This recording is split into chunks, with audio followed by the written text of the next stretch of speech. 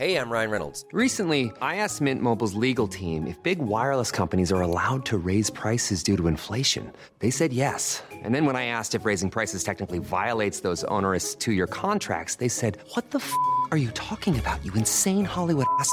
So to recap, we're cutting the price of Mint Unlimited from $30 a month to just $15 a month. Give it a try at mintmobile.com/switch. $45 up front for 3 months plus taxes and fees. Promo rate for new customers for limited time. Unlimited more than 40 gigabytes per month. Slows full terms at mintmobile.com. Do you own or rent your home? Sure you do. Fortunately, Geico makes it easy to bundle your home and car insurance. It's a good thing too, because having a home is hard work. Go to geico.com, get a quote, and see how much you could save. Geico.com. Easy. The most hated jeweler in America is excited to introduce you to someone very special. She's beautiful, classy, and she's brilliant. She will dazzle you. People can't stop staring at her. Meet Krista. She's easy. Wait, what? Krista is Steven Singer's most loved engagement ring and takes the stress and guesswork out of finding the perfect ring. A bright white, 100% eye flawless, near colorless, high quality, round, brilliant cut diamond, expertly set into a classic solitaire Tiffany setting that will withstand the test of time. Krista is available. She's ready for love and ready to meet you. Steven Singer isn't in the jewelry business. He's in the love business. This magnificent full 1 carat round brilliant cut diamond is only $31.98. Real jewelry doesn't have to be expensive. Plus free shipping and 12 months interest-free financing. Steven's showroom is open by appointment only, or go now to IHateStevenSinger.com and click on the Krista Ready for Love engagement ring. Steven Singer Jewelers, real jewelry, real experts for your real love. That's IHateStevenSinger.com. Welcome to Something to Wrestle With. Bruce Pritchard. Well, you know. That's not a rib. She pooted. She pooted. Is that a rib? No, yeah, amigo. There's no box of gimmicks. Rumor and innuendo. I don't deal in rumor and innuendo. And was he there? I was there. Say something about I don't give a shit. I ain't scared. I ain't scared of shit. Fuck him. Fuck you, Bruce. I love you. Take the cheese. Double cheeseburger. You take the bread. Double cheese. Well, you know. And then double mayo. You know, it's called chicken salad. Double onion, motherfucker. You're nothing but an egg-sucking dog. Throw it in your Google machine. Goddamn, kid. God damn it. What the hell show you got there? I need more. Ooh, yeah. What say you? Pronouns, pal. And now, something to wrestle with. Con Bruce Pritchard. The second most recognizable athlete in the entire world today. Conrad Thompson. What happened when? What would Vince say about that? Well, hey, Vince, to the my shorts look good tonight. Yeah. They're so big. Yeah. Let's go. Bullshit. Welcome to WrestleMania. Roll tide on that. Welcome to Something to Wrestle With. Something to wrestle with. Something to wrestle with. Dig it. Bruce Pritchard. Hey, it's Conrad Thompson, and you're listening to Something to Wrestle With Bruce Pritchard. Bruce, what's going on, man? How are you? I'm tremendous, man. How are you doing? Man, I'm great. I am getting ready for a big weekend here. Excited to be catching up with you, doing another Something to Wrestle. But right here at the top of the show, I wanted to thank your lovely wife who sent Megan and I a very special present this holiday season. We have a very special wreath now, thanks to Mrs. Pritchard.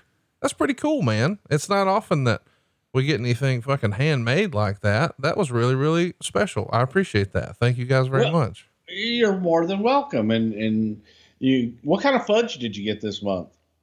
You know, we should tell everybody you've been packing my fudge every month now. You got me the fudge of the month, and it came early, and there's nothing like a little early fudge.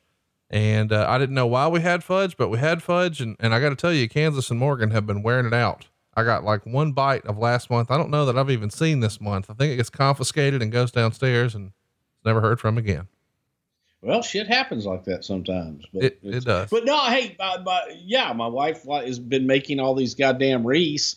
I say that, because I wake up in the morning and the door down to the basement is wide open. And where the hell are you? And she's got stuff all over the place and has had a blast making these things. And just you guys were lucky on the list and had a Conrad custom wreath. Dude, Conrad custom Christmas wreath. it was hung before I got home. Megan was so excited to have it. That. And I really appreciate it. It was, it's a very thoughtful gift. And speaking of thoughtful, last week, people thought it was one of our most thoughtful episodes ever. We tried to do our best to pay tribute to Pat Patterson. We were a day late, but we weren't $1 short. Most people are saying it was a top 5 all-time show for us, Bruce. A lot of people are even saying it was our very best show. What was the feedback you got about last week's tribute to Pat? Whew.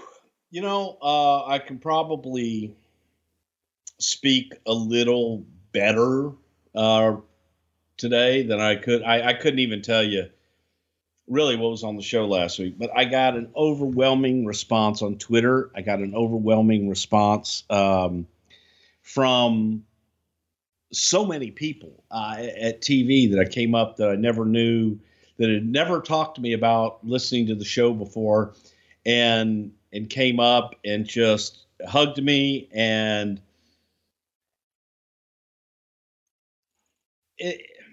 it's like I got condolences and well wishes from people as if I lost, my dad or my brother. And Pat was the equivalent, to both in many, many ways. And the overwhelming outpour of love. Man, we got the greatest listeners in the world. Oh, gosh. We really did. No doubt. It's beautiful. And I felt it, and I was so appreciative of it, but it was hard. It was hard. We got through it. You know what I mean? We got through it. And like I told you tonight, before we started, I don't know I'll ever be over it. I said, God damn, do you want to do part 2? Do you want to continue on? I've got a gazillion Pat Patterson stories, and maybe, now's the time. And you played last week with doing the whatever the hell you call it of his life. And I said, well, let's try and get through it, and maybe I'll do a few diversions along the way. But I think that Pat Patterson's contributions to the business that he and I loved so much is worthy of 2 shows, is worthy of 3 shows, is worthy of years of shows, because frankly, every show that we do has a Pat Patterson touch to it, because he had that much influence in the business and was one of the most influential people ever in the history of wrestling. So, yeah, the response was overwhelming, and I thought it was pretty cool, because it just shows how many people really truly loved Pat and realized how much he gave to the business. In case you haven't already figured out, we're calling it yet another Audible here. It's funny because earlier this week we dropped a sort of best of Pat Patterson, because Lord knows we've told a bunch of stories about Pat Patterson over the years, and he's been our special guest at a lot of different shows and events like Starcast and the Roast of Bruce. And so we didn't play any ads last week when Bruce was just sort of pouring his heart out. So earlier this week we had to deliver a full show, and so we saw, you know what, let's just do a best of Pat. And I sent Bruce the notes for last week's episode that we postponed to this week, Armageddon 05. And he pulled it up when we're getting ready to record. And he said, man, I just ain't into it. Can we talk about Pat a little more? And guys, here we go. I'm excited to do it. We had 46 pages of notes. We're going to try to get through most of it today. As you said though, Bruce, we could talk about Pat. We get lots of questions like, when are you guys doing a Vince McMahon episode? Every show is a Vince McMahon episode. And in a weird way, every show is a Pat Patterson episode, right? Absolutely. And that's something that, Pat doesn't always get the credit that he deserved. And by God, we're devoting another one to him, because I love talking about him, and he's just such a wonderful human being. As we talked just 3 days ago, Dave Meltzer tweeted out, I've come to the conclusion that Pat Patterson is the second most influential person in the North American wrestling industry of the past 40 years. The sad part is it should have been obvious 20 years ago. I thought that was pretty cool for Dave to acknowledge the contributions of Pat. And I think Triple H said something very similar. Of course, we know who they're talking about as number one, but number two, right behind Vince McMahon, that's kind of hard to argue when you really think about how big his influence really was. Wouldn't you agree? Pat's influence, not only in the WWE, but in the territories preceding the global expansion of the WWE. Everywhere that Pat went, Pat had impact. And from San Francisco to Minneapolis to New York, Montreal, everywhere that Pat went, he had tremendous influence and was able to make change and adapt and create. Once Pat's days in the ring were over, Pat fell right into the creative role with Vince, and I dare say nobody could touch him. Chris Jericho has referred to Pat in the past. I believe he used the phrase, he's wrestling's Yoda. I thought that was such a great description of Pat Patterson. Is he far off base, or do you agree with that assessment? No, I wholeheartedly agree with that, because no matter what it was, Pat had an opinion about it, good, bad, or indifferent. And even if it was bad or was something that Pat didn't feel and or see, it was something that Pat would weigh in on and create something better out of it. It was always what the fuck? We always do it that way. Let's do something different. Fuck them. And he would find ways to make things different. You wouldn't have, if Pat Patterson were an agent on a live event, you wouldn't have the same show night after night. Right. That's boring to Pat. He would change it up every single night just to entertain himself, when he was, entertaining the live audience and entertaining the locker room and trying to keep it fun for the talent, so that, they didn't have to do the same old shit every single night. And I remember there was Mr. Perfect and Shawn Michaels had this incredible program, and they're working all over the place. And we went to the Nassau Coliseum one night, and Perfect and Shawn were having a match. It's for the Intercontinental title. And we're sitting there, and on the way there, and Pat starts laughing, and he says, Brucey, let me throw this at you. What if instead of, they have not one match, they have 4 matches tonight. And where he was going is we did the match, and they had a finish. He ran down a second referee. No. Perfect cheated. He did this, he did that. And they restarted the match. They restarted the match with 2 referees. Now this time the 2 referees are in there, and big, they have a big, the fucking both referee knocked out. You send the 3rd referee down there. You start the match over. Then they have a count out. Then they say, fuck you. We're not going to end it like that. Then you have but it made basically 4 matches out of the damn thing. And it was so much fun, because he basically got everybody on the damn card back involved somehow, some way. And you just didn't have a match that had a finish. You got a match that basically turned into 4 matches with 4 different finishes. And it was a nice roller coaster ride. And that's just the way that he would look at everything on a nightly basis and take it there. So that was his way. Man, Christmas is going to be here before you know it. And unfortunately, that's going to be extra stress this year with lots of added expenses. Of course, you got to do your holiday shopping, but there's probably going to be some travel involved. It's just been a tough year, but I want to make this the best Christmas ever. Listen, you may have tried to do this in the past, but what you wound up with was a big credit card bill and a New Year's resolution to get out of debt and actually start saving money. Why do we wait until next year to do that? Here's a pro tip for you. Don't put Christmas on a credit card. Go to savewithconrad.com right now. We're going to show you how to skip your single biggest bill for the next 2 months. If you haven't already, you don't have to make your November or your December payment. You're done until next year. And next year, of course, you're going to start the new year with no, you hear me, no credit card debt. We're routinely helping our podcast listeners get rid of all their credit card debt, but take advantage of these great rates while we've still got them. You can pay your house off faster and do it with cheaper monthly payments. But maybe best of all, get the cash you need just in time for the holidays. Don't start 2021 off on the wrong foot where you feel like you're digging yourself out of a hole. Historically, most American families dig themselves into credit card debt that it takes months to dig out of, all from Christmas shopping. Don't do that. There's a better way. Skip your next 2 house payments, get a better interest rate, lower your monthly payments, and get rid of your credit card debt just like that at SaveWithConrad.com. NMLS number 65084, equal housing lender. Oh, and did I mention you don't need perfect credit or money out of your pocket to do this?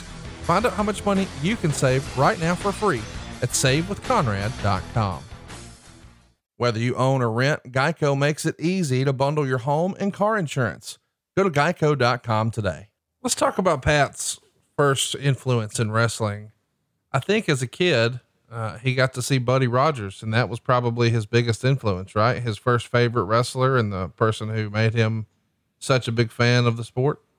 Yeah. When you look at it and the blonde hair and the flashy ring jackets and everything. And I actually have one of Pat's ring jackets downstairs in the cedar closet somewhere. Stephanie wanted me to wear it to TV last week in his honor, but I keep it all wrapped up and safe down there. But yeah, it was definitely an influence with the blonde hair and just the larger than life persona. And that was something Pat loved the show. It was, he could do all the gaga and shit in between the belt, but Pat loved the pomp and circumstance in the show. And that's what was important. His 2 favorite wrestlers though, when he's first, becoming a fan, probably Buddy Rogers and Killer Kowalski. Would you agree? I mean, we've heard him tell the story about waiting to carry Killer's bags and get an autograph, and he kept it all the way through the end of his life, which is pretty remarkable that you still have your first wrestling autograph. Yeah. And those guys were big stars in Montreal, and especially Kowalski. So for Pat to be able to see them and then, and then later years, as we say sometimes, be careful about meeting your idols and things like that. I think that, Buddy Rogers sometimes wasn't the most popular guy backstage, and Kowalski on the other end of that spectrum. I think Walter throughout his entire life, and especially in the business, was one of the most well-respected and beloved individuals ever in the business. Just probably too nice for the business, which is funny when you consider Kowalski's character throughout his entire career, Killer Kowalski, and being a horrible heel. I think he sort of got his start in a very similar fashion to you. Of course, you started selling posters and programs. He was selling hot dogs at the matches. It's sort of fascinating to think about guys like Paul Heyman, ringside photographer, same with Jim Cornette, you and your brother both selling gimmicks, Pat selling hot dogs. Back then, I mean, this was your way in the business, right? And you guys weren't just starting, when you're fresh out of high school, you're starting while you're still school age kids. Because that's where the love came from. And it was a desire to do any and everything in the business. You had to figure out a way to get in, and you had to figure out a way to be seen and to be productive. And if you didn't produce, nobody wanted to have anything to do with you. But if you were there and you were able to make some extra money for the talent or the promoter, then that caught their eye. And anytime that you put a few more dollars in their pocket, that definitely caught their eye. Let's talk a little bit about Pat, because one of the first things he's going to have to overcome to be an American wrestling star is he doesn't speak English. And well, what he does speak is not very good, but allegedly he learned a lot from watching television. And of all things, he credits The Price is Right to learning how to speak English. Yeah. And it's funny. And when you listen to people that come to the country that don't speak English and they learn from television or they learn from radio without ever really understanding. And people go back and I know we've kind of skipped over Pat's childhood and everything, but Pat grew up in a very, very poor family.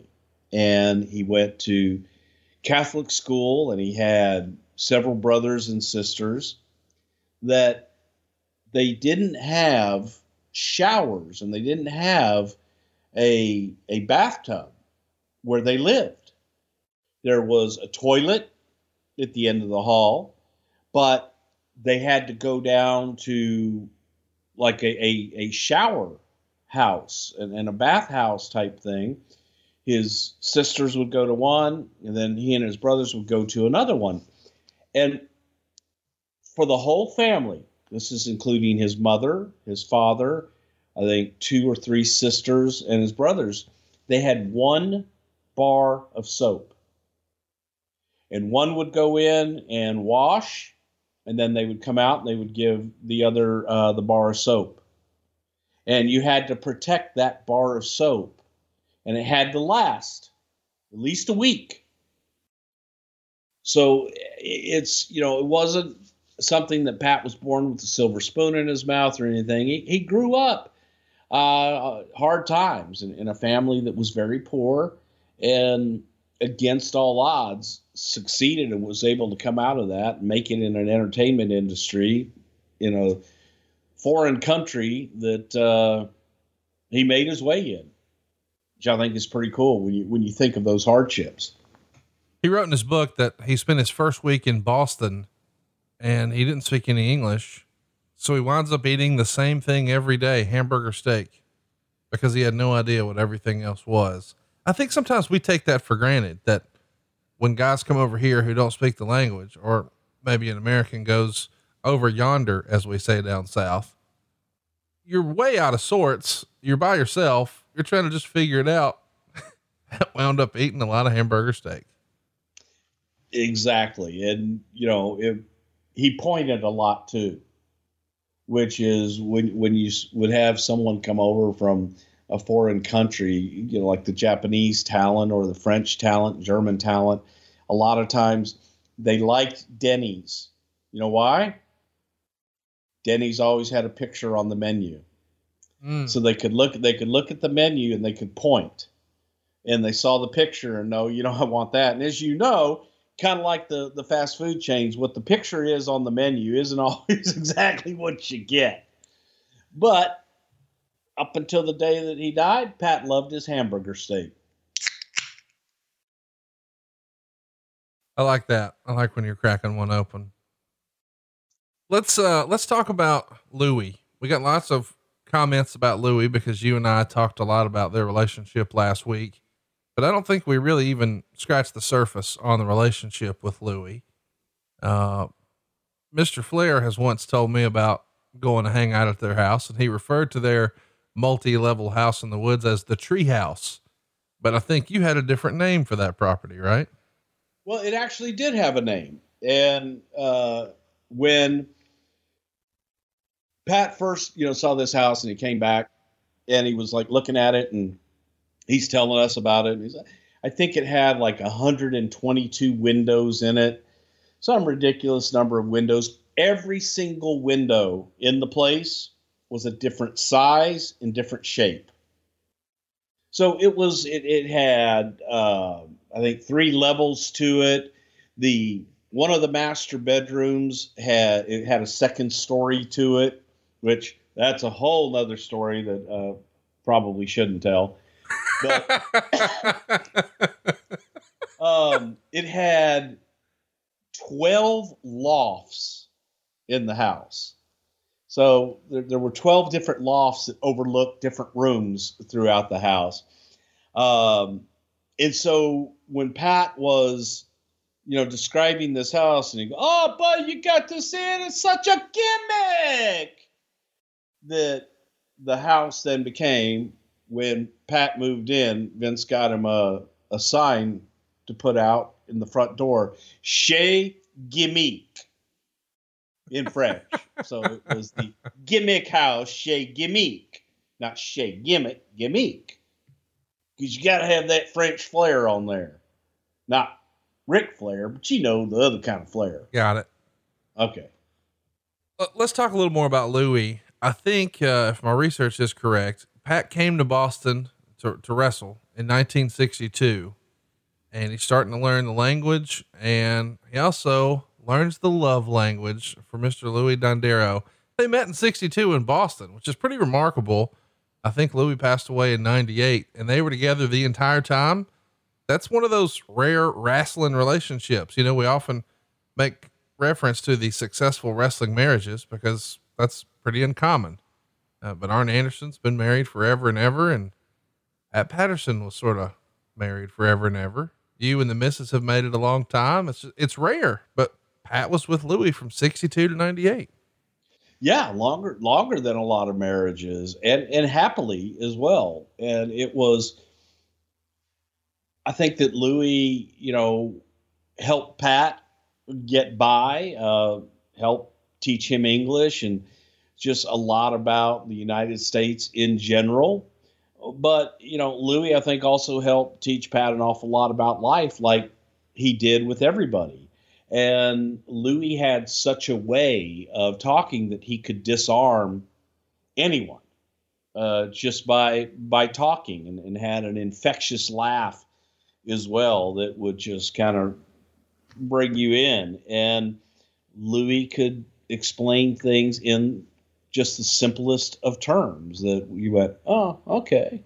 Yeah, I get it. And, was a very special person that loved Pat and kind of made it all complete. And as Jim Cornette, talked about that there was a time in WWE where I didn't have a last name, or Pat didn't have a last name. It was Bruce and Pat, or Pat and Bruce. Yeah. We were always mentioned together in the same breath. Well, it was the same thing with Louis. It was Pat and Louis. Yeah. And they had just a very special bond and love that carried on for a hell of a long time. And it was really incredible, especially when you think about living their lifestyle in the wrestling business, in a macho business. The most hated jeweler in America is excited to introduce you to someone very special. She's beautiful, classy, and she's brilliant. She will dazzle you. People can't stop staring at her. Meet Krista. She's easy. Wait, what? Krista is Steven Singer's most loved engagement ring and takes the stress and guesswork out of finding the perfect ring. A bright white, 100% eye flawless, near colorless, high quality, round, brilliant cut diamond, expertly set into a classic solitaire Tiffany setting that will withstand the test of time. Krista is available. She's ready for love and ready to meet you. Steven Singer isn't in the jewelry business. He's in the love business. This magnificent full 1 carat round brilliant cut diamond is only $31.98. Real jewelry doesn't have to be expensive. Plus free shipping and 12 months interest-free financing. Steven's showroom is open by appointment only, or go now to IHateStevenSinger.com and click on the Krista Ready for Love engagement ring. Steven Singer Jewelers, real jewelry, real experts for your real love. That's IHateStevenSinger.com. Whether you rent or own, Geico makes it easy to bundle home and car insurance. Having a home is hard work, so get a quote at Geico.com. Easy. I can't believe this is real, Bruce, but as you and I are recording right now, literally just a few moments ago, it was reported that Tommy Tiny Lister, Zeus, has passed away at just 62 years old. Holy shit. Wow. Wow. That was a big part of my childhood, and we had already had it on the, I think we've even promoted it here on the show, that one of our upcoming episodes, we had planned to do a no holds barred watch along. We've even joked that the only thing better than why have a regular Christmas when you can have a no holds barred Christmas? Well, that's what we're still planning to do, but my goodness, I didn't hope it would be a memorial piece for Zeus, dude. Yeah, no kidding.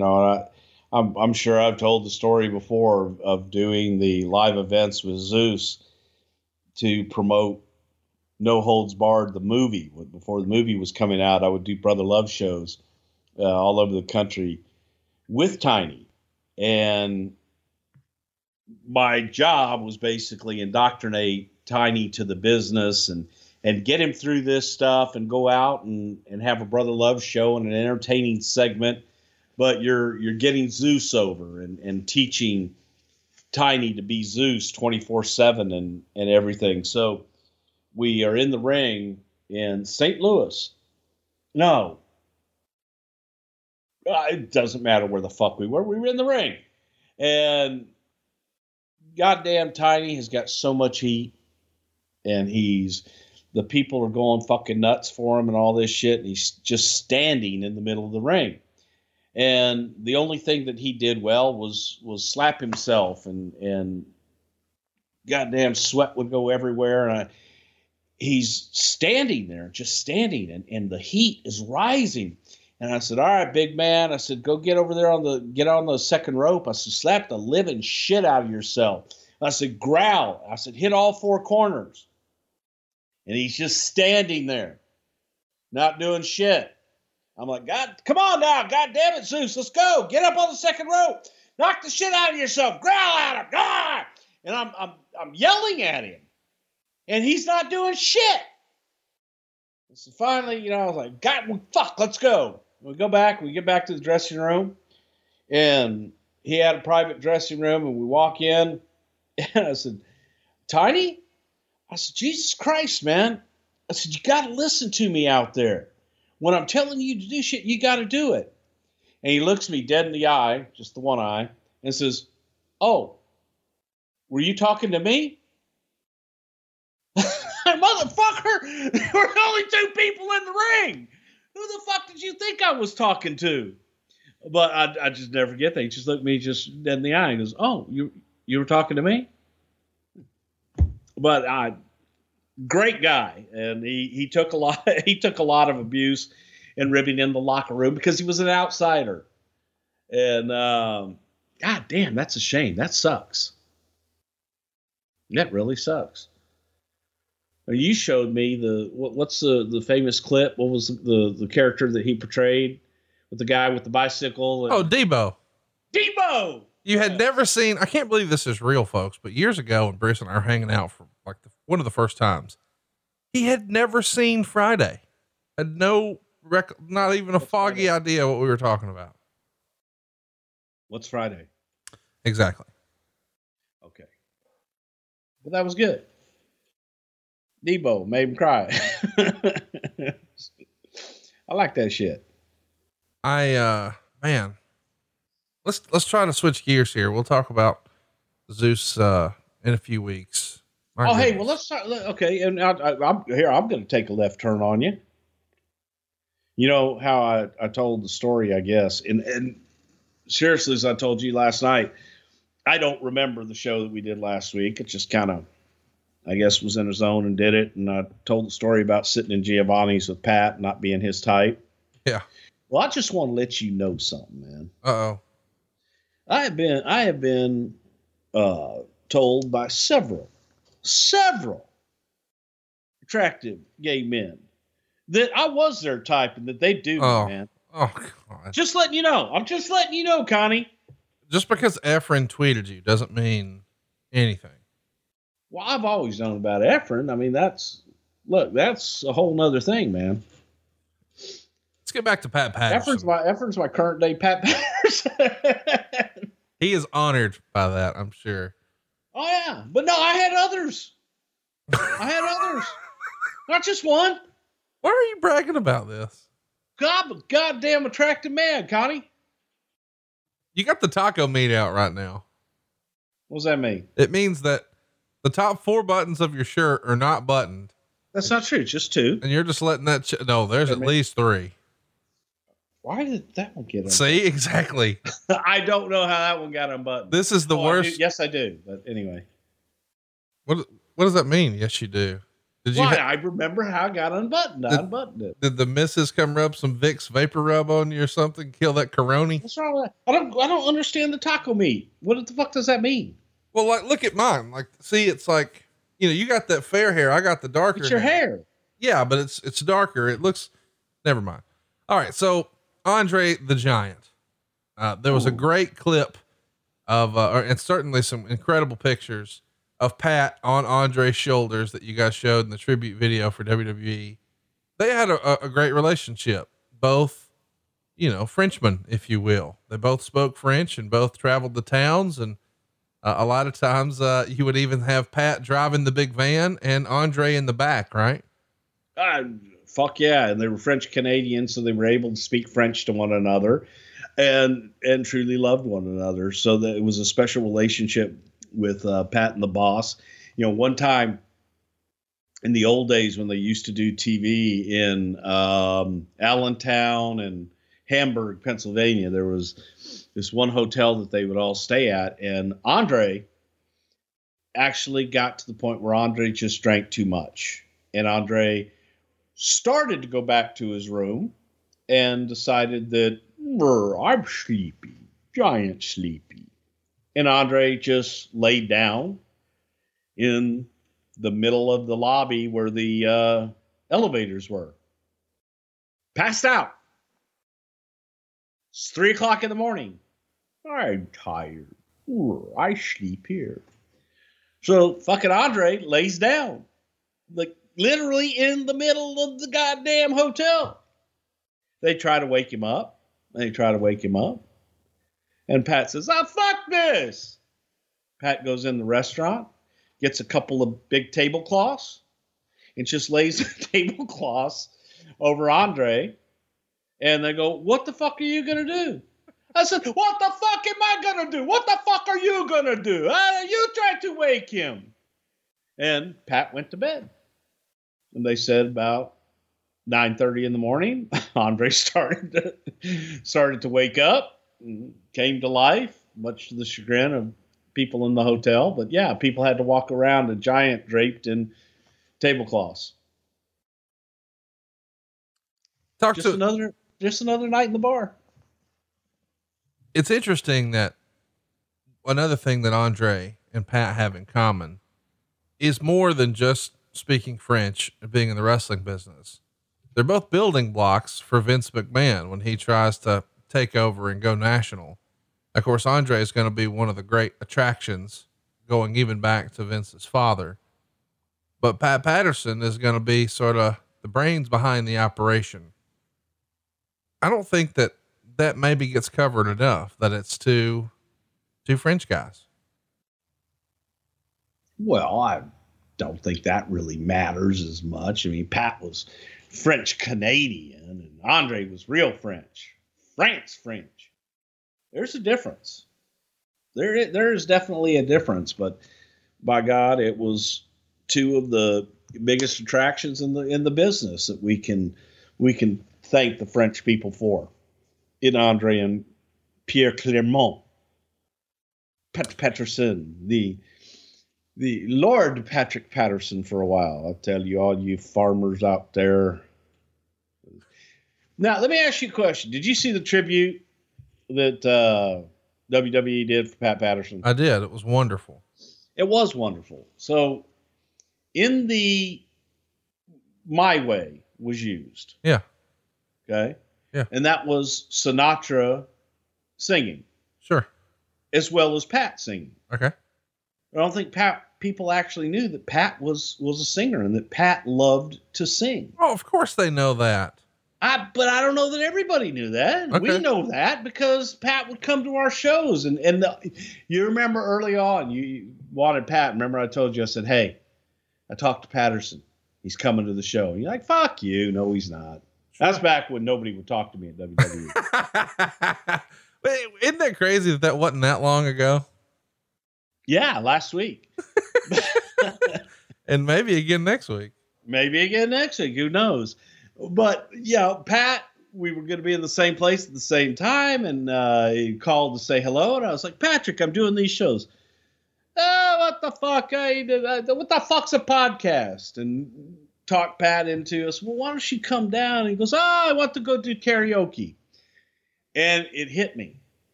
I said, well, Pat, come do karaoke at the show. And I figured it out at that moment, how we could get Pat to as many shows as we did. Just let him sing. I would promise Pat that he could sing. Yeah.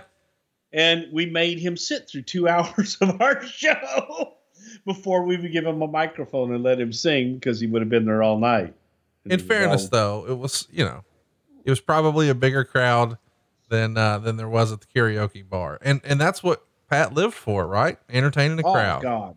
He absolutely loved it. And Pat would go on cruises, and it was the same story every time, because Pat liked to go in and shock people. Loved to do Louis Anderson, His Wonderful Life and all that, or Wonderful World, whatever the fuck it is. Okay. I'm over here having beverages. But Pat would go in and he would tell the story about the cruise. He goes, I would sit there and I would go, I want to go sing, but I don't know. I'm shy. I don't like to do it in front of people. And I would get the people around me and they go, no, Pat, you go up and you sing. You want to sing. It's okay. We're not going to judge you. And I say, no, I don't want to do that. I don't want to do that. He goes, and then I milk it along for about an hour or so. And then I have a few pops and I buy them a few drinks. They buy me a few drinks. And they go, come on, Pat, please sing. And then I go up there and, oh boy, let me tell you something. Oh boy, I belt out. Then I go into Louis Armstrong. They go, they're crying, Bruce. I tell you, they're crying. And it would be the same. It would be the same fucking story every week. He'd come back from vacation and he would work another group of people into thinking he was just this poor old man out taking a cruise by himself. And he's shy, but we're going to bring it out of him. And they love me. Do you own or rent your home? Sure you do. And I bet it can be hard work. But you know what's easy? Bundling policies with Geico. Geico makes it easy to bundle your homeowners or your renter's insurance along with your auto policy. It's a good thing too, because you already have so much to do around your home. Go to geico.com, get a quote, and see how much you could save. It's Geico easy. Visit geico.com today. That's geico.com. Let me, I gotta ask, you've talked a lot about the karaoke stuff. Tell us some karaoke stories where you went to karaoke with him, and hypothetically, did Vince ever go? Actually, yeah, we at Bobby Valentine's in Norwalk, man, they used to have the karaoke, and that's kind of where it started with Pat, because it was a sports bar in Norwalk. We used to go there because it was close. It was kind of in the middle of where Pat lived and where I lived, and Bobby Valentine used to come in all the time and sit with us and drink. And it was a lot of fun. And he would have karaoke on certain nights. And Pat loved to go watch the people make fools of themselves. But then the rib was they would go put my name down on, how you'd go up to the DJ Sure. and you have to write your name down and shit. So they'd go put my name down and I would go up and make a fool out of myself. And at that time it was, I didn't take it seriously, even though I'm a great singer. Spend my days working hard on the go, but the hands on the clock keep spinning too slow.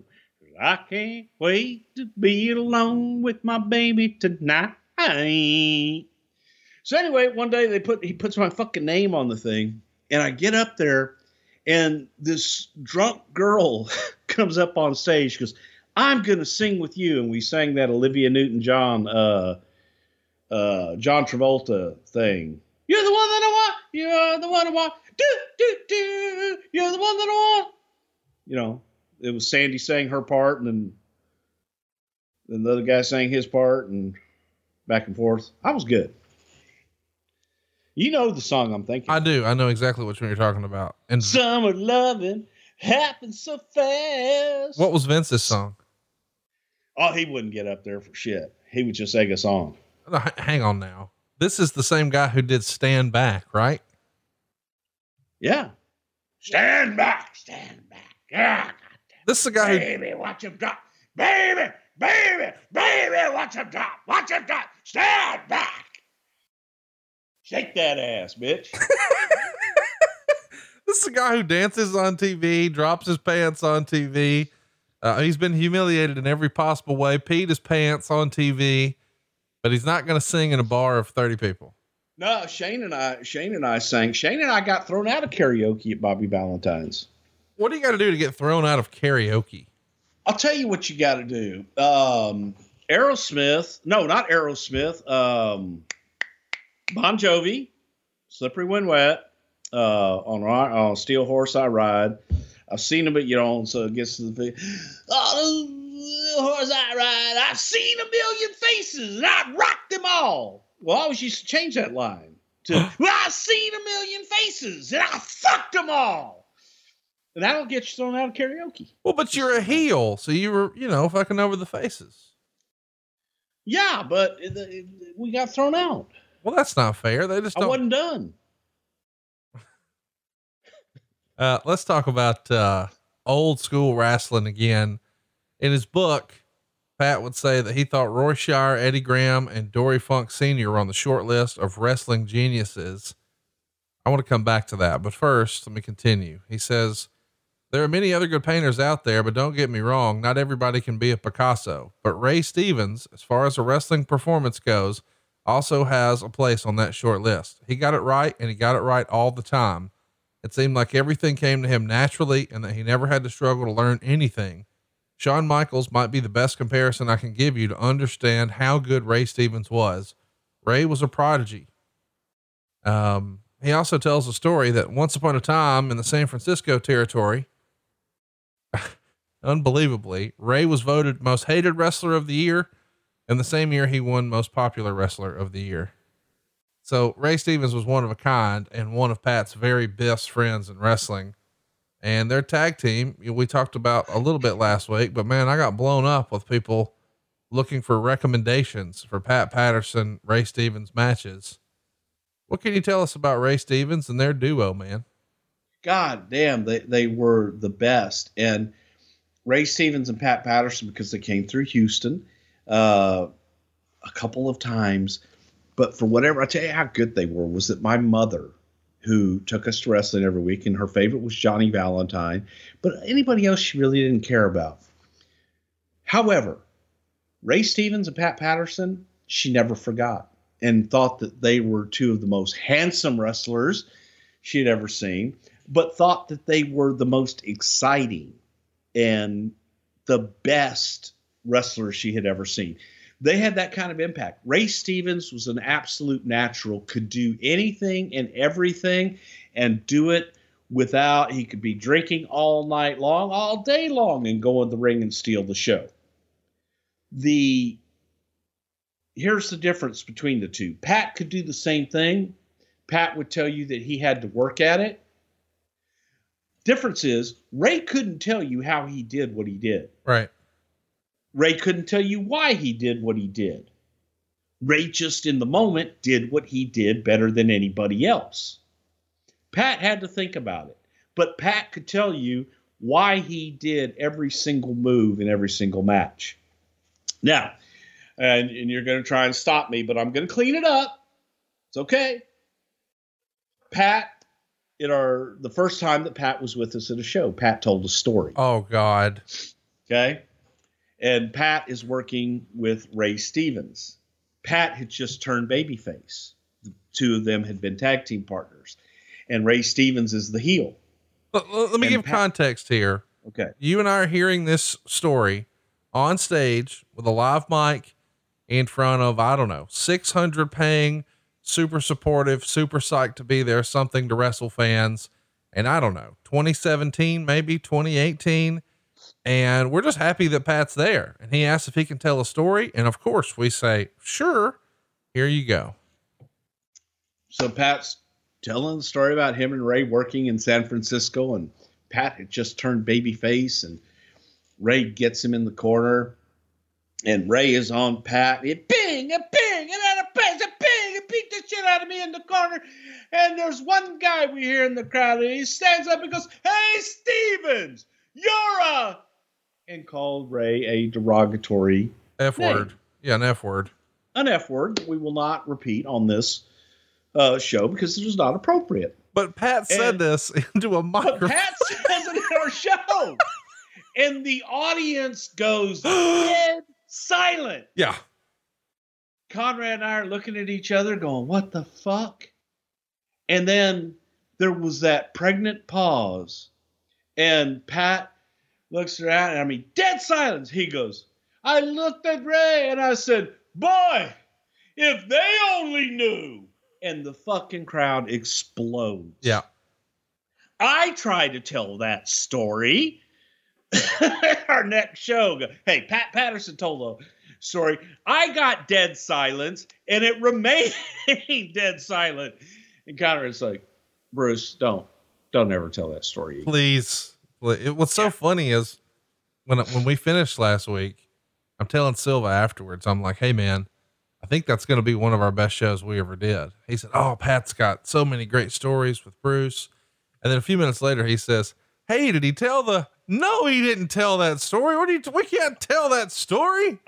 No, that's, and so yeah, I segue that into Pat and Ray. And Pat would tell these fucking stories about traveling with Ray Stevens. Now, Ray Stevens was a whore. No other way to say it. Ray loved. He was a playboy. Ray was a playboy, man. Ray loved to party. Ray loved to fight. And Ray loved to fuck. And Ray, didn't give a shit. He wasn't turning anything down but the covers. So Ray Stevens he's traveling with Pat. So he would say, hey, Pat, I got this girl tonight, but I need you to take care of the mom for me. And Pat would be like, okay, Ray, I'll take care of her. I'll, buy her drinks or whatever. He goes, no, I need you to take care of her for me, Pat. And oh boy, I don't want to know. It's disgusting. I don't want to touch it in the face. But Pat would do his part, from time to time to appease Ray. And after a while, he was like, you take care of your own thing. I'll do my thing. I don't ask you to go and take care of somebody's father for me. So don't ask me to take care of somebody's mother for you. That was kind of relationship they had. But Pat, hey man, Pat took one for the team every once in a while. I'm glad you used that phrase. Meltzer wrote in his obituary, which by the way, I highly recommend. I don't know that you read it. I know you hate Pat. I mean, I know you hate. I wouldn't read anything. He put him over real strong. I think he'd like it. Here's one of the paragraphs though. The two became close friends, talking about Pat and Ray. Close enough that Patterson on occasion would quote unquote, take one for the team, since Stevens loved chasing women. And sometimes the women that he chased had friends.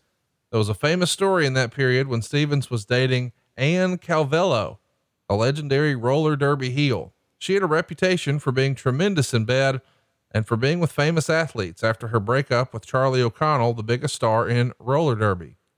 She was actually the most popular female skater on the Bay Bombers, who were at their peak in the 60s, beating Bonanza, the top rated TV show in the country, head to head on Sunday night in the ratings.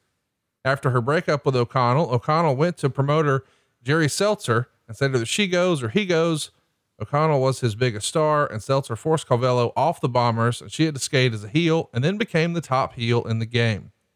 Fast forward, Calvello has her own touring schedule, but when they have free time, all three hang out. Pat Patterson, Ray Stevens, and Ann. And they're pretty big TV celebrities at the time, so everybody knows when they're hanging out, and everybody knows about this Stevens-Calvello relationship. Well, eventually, there's a famous story where she claims to have gotten Pat Patterson. As the story goes, Ray passed out drunk, and Calvello was not going to not have sex that night, so her only choice was Patterson, who had no interest. As the story went, she punched him to tell him she was serious, and he acquiesced. And by the way, as crazy as this sounds, he told Ric Flair and I the same story at a bar in St. Louis in 2014, which is just make believe. Nope. You're going to do it or I'm going to beat your ass. Yeah.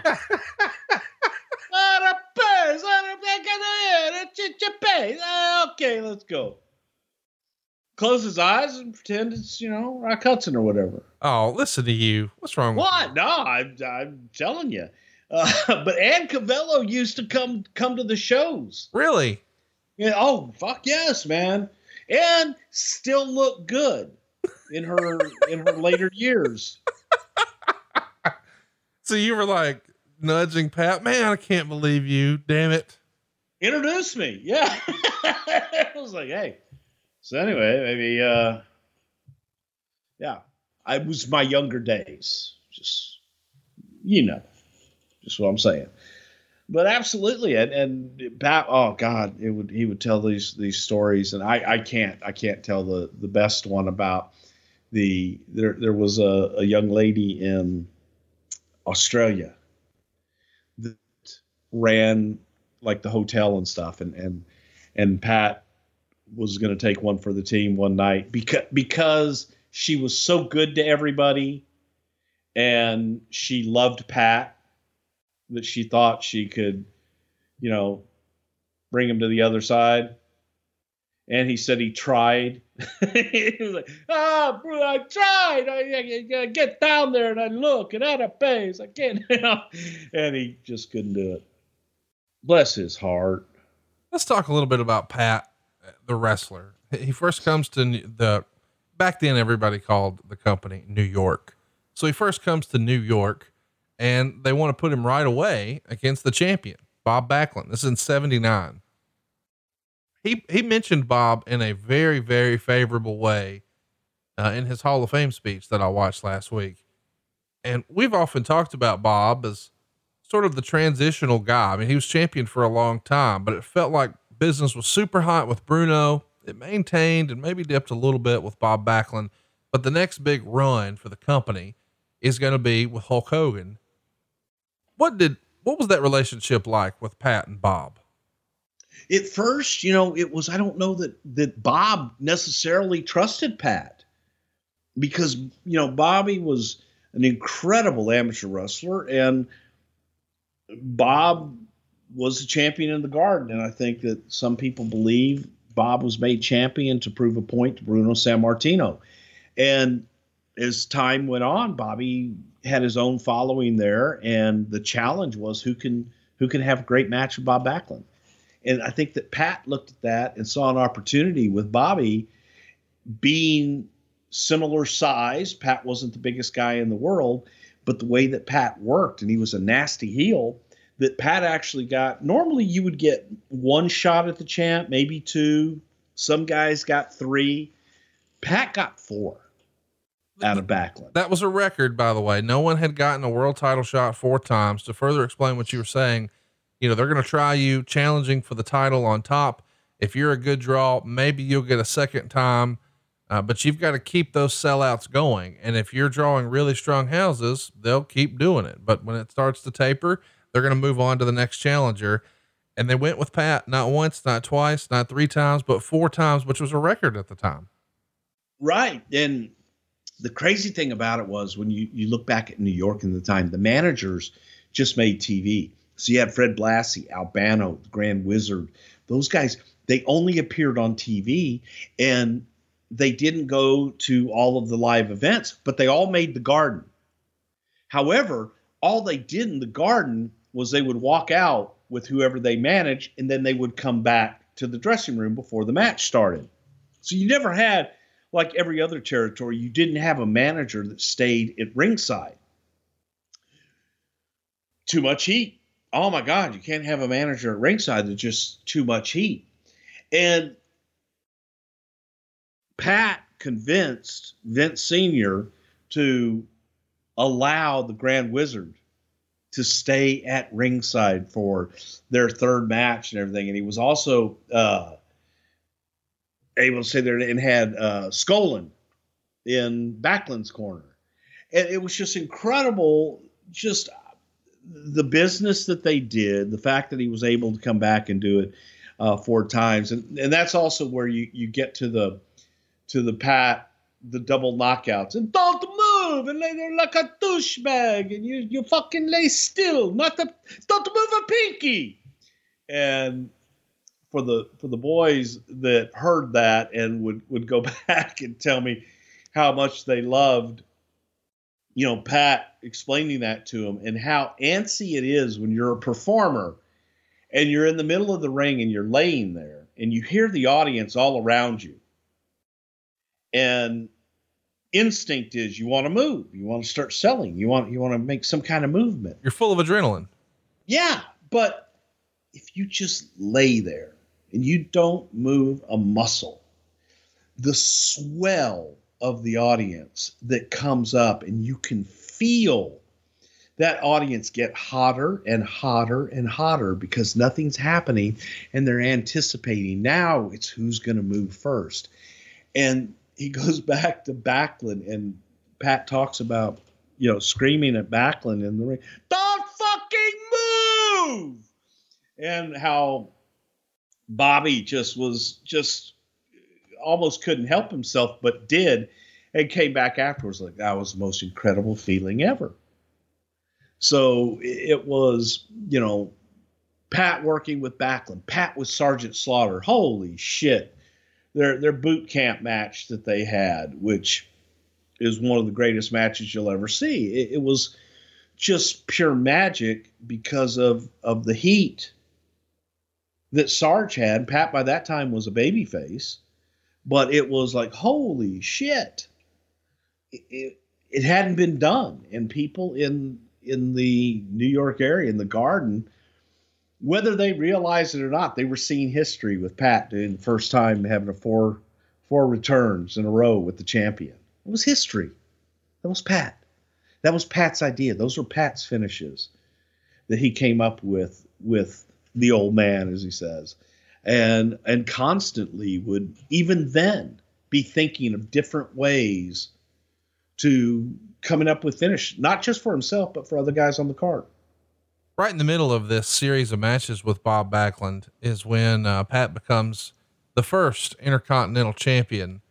And you've told a hilarious story before about why this fictitious tournament happened where it happened. First, I guess, explain, I know you weren't there, but you know the story. The reason the Intercontinental title was created, number one. Number two, how easy it was to explain how there was a new belt back then. And number three, the real reason it happened where it quote unquote happened. Well, they created this new championship. They had a North American championship, needed something bigger than North American, hence the Intercontinental Championship. But they were just creating a championship and needed a champion. So Pat was going to be the first Intercontinental Champion. Okay. But he's got to basically debut the belt and this new championship. So Vince Jr., when they're talking about, well, how do we do this? This is simple. We have a tournament. Okay. But we don't actually have to have a tournament. It's just we tell them about a tournament that took place somewhere. And you've got to understand that in the 70s, and it was a simpler era, maybe a more innocent era. We didn't have internet. People weren't as worldly as they are now. And your geography and history is what you learned in school and what you retained. So to an audience in New York and in the Northeast, you could name any far away, like Tunisia. Nobody knows where the fuck Tunisia is. But it sounds exotic. Oh, God. All right. When Mark Lewin used to talk about Singapore and Kevin Sullivan talking about, he would just make up names and shit of faraway places. You know where Oil Trough, Texas? You know where Oil Trough, Texas is? No. Okay. You know where Dallas is, right? Yeah. Okay. It's nowhere near there. Anyway, you have these places that this shit happened, and they just explained. And Pat, with his French accent, had a hard time pronouncing words sometimes. Sure. So Vince gave him he says, where'd I win the title? He says, Rio de Janeiro. And Pat said, what? Rio de Janeiro. Rio Janeiro. What? And the more that Pat would butcher the name, the more that Vince would insist Has to be now. He would tell people, now, Patrick, Pat Patterson, the new Intercontinental Champion. Pat, tell us about this tournament. Where was the tournament held? And it was Rio. And Pat just shortened everything to Rio because he couldn't say De Janeiro. To the day he passed, he couldn't say De Janeiro. And it wasn't in Rio. Fuck you. The most hated jeweler in America makes holiday shopping easy. Steven Singer has the perfect gift for that special someone who's the center of your universe, the one who your whole world revolves around, that person who's the star of your love story. Show her it's her with Steven's brand new exclusive Star of Love diamond necklace. Picture it, a star necklace covered in real sparkling diamonds with an open heart in the center. This beautiful necklace is just $128, plus fast and free shipping in time for Christmas. Great jewelry doesn't have to be expensive. Buy real jewelry from a real jeweler you can trust. Steven Singer is not in the jewelry business. He's in the love business. It's easy. Go now to IHateStevenSinger.com and click on the Star of Love diamond necklace. Steven's real expert jewelers are available 7 days a week to help you. In his showroom at the other corner of the 8th and Walnut in Philly, by appointment only, or through email, chat, phone, text, or virtual video appointments. Real jewelry, real experts for your real love. That's IHateStevenSinger.com. Hey, by the way, really cool little tribute that you guys did to him last week on SmackDown, showing the first Intercontinental title and all that. I think a lot of people on Twitter wanted to say, hey man, they should, whenever they need to crown a new champion, they should have a Pat Patterson Memorial Intercontinental title tournament or something. But it was really cool to see, as a belt nerd, how different the belts looked, back then to now. And for that to be there on that night, pretty cool. Yeah. I've got that belt sitting in my office. Well, there you go. You want to see it? I would love to see it. Okay. I'll show you one day. It's in the office at the office, not the office here. Right. You got many offices now. I got many offices. You got a TV office, gigantic Christmas tree here. Yeah, I got this office. I got that office out there where the Christmas tree is. I got the office in the office. Then you got the office in the sky. I got the office in the skizzy. And you got the office at TV. I got the office at TV. Hey, this is I know we're not talking about new stuff, but you're getting a new office tomorrow, right? I guess I am. Yeah. Be interesting. After all of these matches that he's had with Bob Backlund, and I think these matches are some of the things that Pat was most proud of in his WWE career. He had that famous match that I think a lot of our listeners watched for the last time, or for the first time last week, against Sergeant Slaughter. I mean, it really was a pretty remarkable match. And I've seen interviews since where he talked about how he couldn't believe watching that match back, all the crazy stuff he did. That was a pretty revolutionary match at the time, was it not? Sarge and Pat at MSG. Definitely. I think the blood and guts aspect of it, and no rules, no referee and all that shit. It was different. And Pat loved to do that. He loved to create something that you hadn't seen before, put a new twist on something instead of having a Texas death match or a cage match. You come up with this boot camp match and do all kinds of gaga and at a pace. And people to this day, I think, still go back and go, holy shit, man. Patterson and Sarge in the Garden in the boot camp match, and Sarge wearing the white singlet that was just covered in blood by the end of it, and just pure magic. It was little things that Patterson did. Like if you ever watch him when he throws a punch, every punch Pat would rear back and throw the fucking punch. Pat threw punches, which was the beauty of his work and what he did. Everything meant something. And if you're going to do it better than anybody else.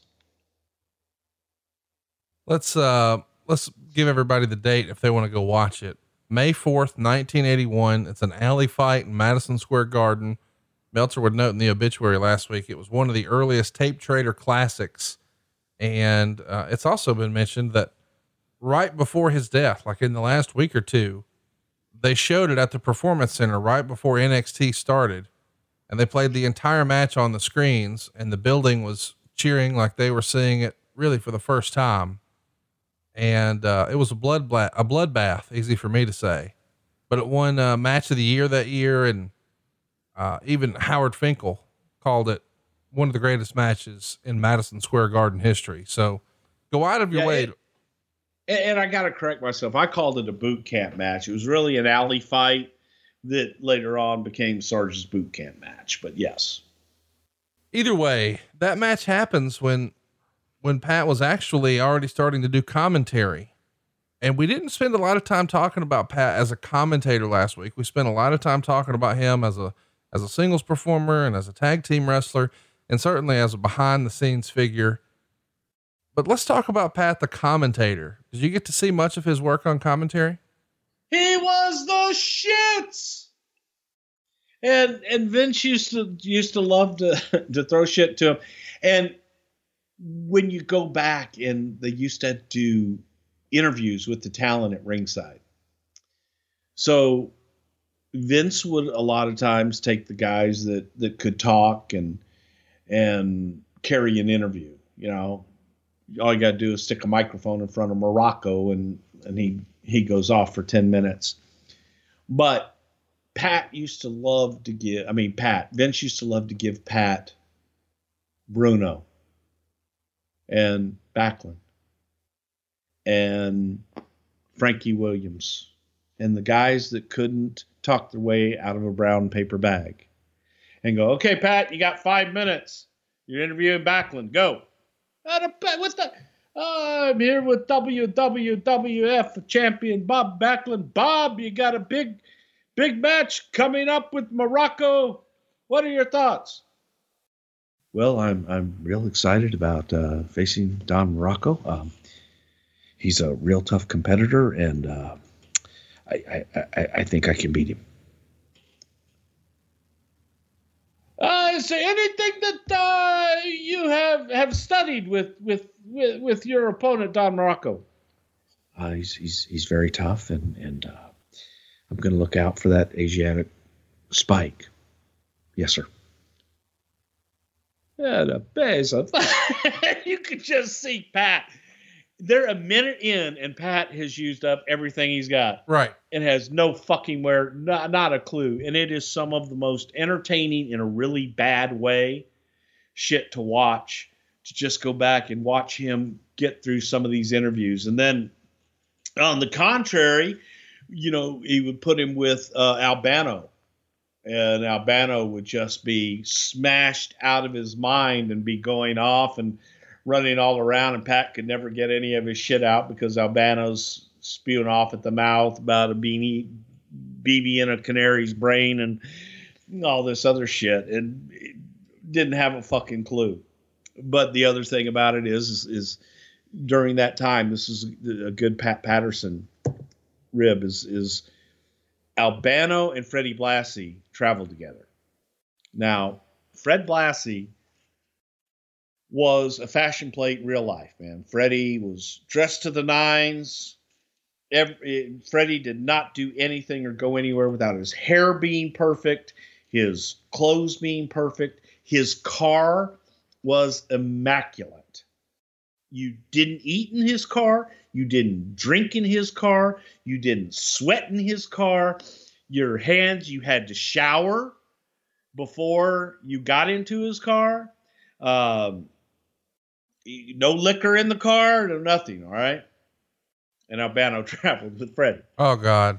So Albano would be on last TV, and Freddie, because they were heels, motherfucker, Freddie would back the car up to the back door, motor running, and be ready. All Albano had to do was walk his last guy to the ring and come back and go right out the back door and get in Freddie's car. But God damn it, Lou, you know, go take a shower before you go out for the last match, put on clean shit, and get right out to the car. And so Pat, knowing this, Albano was probably drunk as shit, and he's going around doing all of this stuff. And as the match is finishing up and they're ready to come back and all that stuff, Pat has a big fucking cup of Coke at the desk where they're doing commentary. And he goes, "Hey, Lou, I have a better case," and throws the Coke on Lou. Oh. So Lou now is covered in Coke, but Lou can't stop there. Lou starts taking bumps all on the floor and shit and trying to get up. Now he's into the crowd and he's slipping in a filthy floor, and he's slipping in beer and shit and popcorn and all this other crap. And he's covered, and fucking Pat gets a beer from somebody and throws the beer on him. And then, "Hurry up, Lou. Goddamn, you gotta go. Freddie's waiting for you." And Lou gets up all disheveled and shit, reeking and fucking dripping with fucking soda and beer and popcorn and shit, and jumps into Freddie's car. And Freddie's got to cuss him out for 10 minutes before he takes off, because now Lou's fucking up his nice, clean car. And Pat would just, and then talk Freddie into giving Lou a ride the next night. And do the same thing. Lou didn't disappoint, man. Lou would fucking just give him an inch, he'll take 10 miles. At one time, I'm sorry, I'm fucking going off again. One time when Lou came back with us with the head shrinkers and shit, and Lou was coming back around, we were doing a lot of our TV in the Northeast. So Lou really wanted to do something with us. And he would come to me constantly. Hey kid, can you get me in with Vinny? Can you get me in with Vinny? I want to talk to him. I got an idea. I can do this thing with the tag team champions. You know, I manage more tag team champions than anybody in the world. All this stuff. Kid, if you just get me in.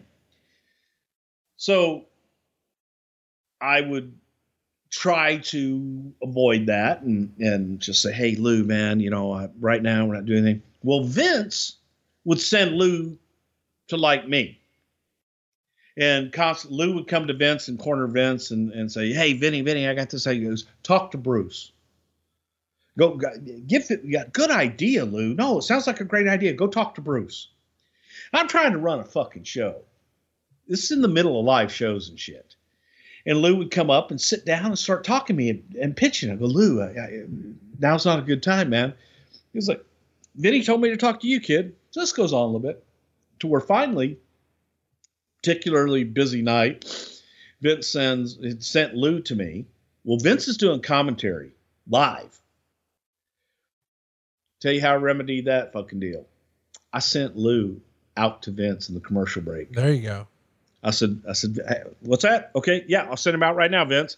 And I sent Lou out. I said, "He wants to talk to you at ringside. I think he wants you to do color on the next match. Just sit down with him, Lou. Put the headset on and just call color in the next match." What's he going to do? We're live. So Lou Albano did color, and I got the "fuck you, Bruce." He didn't send Lou Albano to me anymore. Let's talk about Bad News Allen for a minute here. I think one of his last big major things he does with the company as far as in-ring is he's teaming with Bad News Allen for the annual Madison Square Garden tag tournament. What was his relationship like with Bad News? Because they had worked together even back in California in the late 70s. And it was in the Observer that Bad News may have been the first person to call attention to Pat's preferences in a promo where he, trying to get heat, of course, and it's a different time, referred to Pat as a quote unquote she. I assume there was no heat about that, and those guys were still friendly as far as you knew. Oh, absolutely they were. And Pat was one of the ones that had suggested Bad News to come in when he did in the 80s. You go back and one of the promos that Pat used to cut when he would go to Minneapolis and different things, he had a jacket that had oranges and shit all over it. And Pat would talk about, I come from California, where we have the greatest fruits in the world. We have the freshest oranges. We have the freshest. All of our fruits are better than any other fruits anywhere in the world. Little double entendre, but it was one of Pat's favorite promos. And when I had the opportunity to grab a couple of jackets, he had the orange jacket. I almost grabbed it just for that story, because he would always tell the story about being the freshest fruits and the best fruits come from California. Talk to me a little bit about Montreal for a minute, because it's written that in the early 80s, when Andre owned a piece of the Montreal territory, he was going to sell it to Pat, but ultimately his shares to Pat, but ultimately they went to Dino Bravo. How different do you think wrestling could have been? I'm not saying that it would have wound up any different, but it is interesting to think about Pat Patterson perhaps becoming a partial owner in another territory, right? Yeah. And it was Montreal, the unfortunate thing about Montreal was it had so many different owners, right? And so many guys that had a piece of that pie and that were involved in that. And it's probably one of the best things that ever happened to Pat, not doing that and getting involved in it. But yeah, there were, you look at Georgia and the wrestlers, Jack and Jerry Briscoe owned a portion of it. Paul Jones owned a portion of it. Ole had a portion of it. It's just different guys that Barnett, all these different guys. And it never, I think all those partnerships usually ended in disaster. Oh yeah. Talk to me a little bit about, and I know this is switching gears a little bit, but we've often said here on the show, well, Montreal was different. Let's talk about that for a moment, and Montreal being different. What was his relationship like with some of the other Montreal talents that we know, whether it's Dino, Rougeau, Rick Martel? Was Pat tight with those guys as well? Yeah, they all stuck together. And maybe,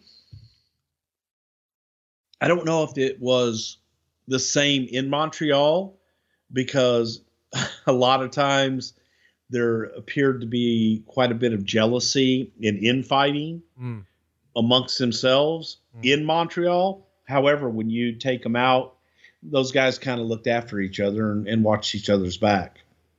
So that was interesting. And it was evident, before there was the clique, there was the quote Montreal clique, and people, felt that, well, they've got all this power and shit. It was no different. The names just change.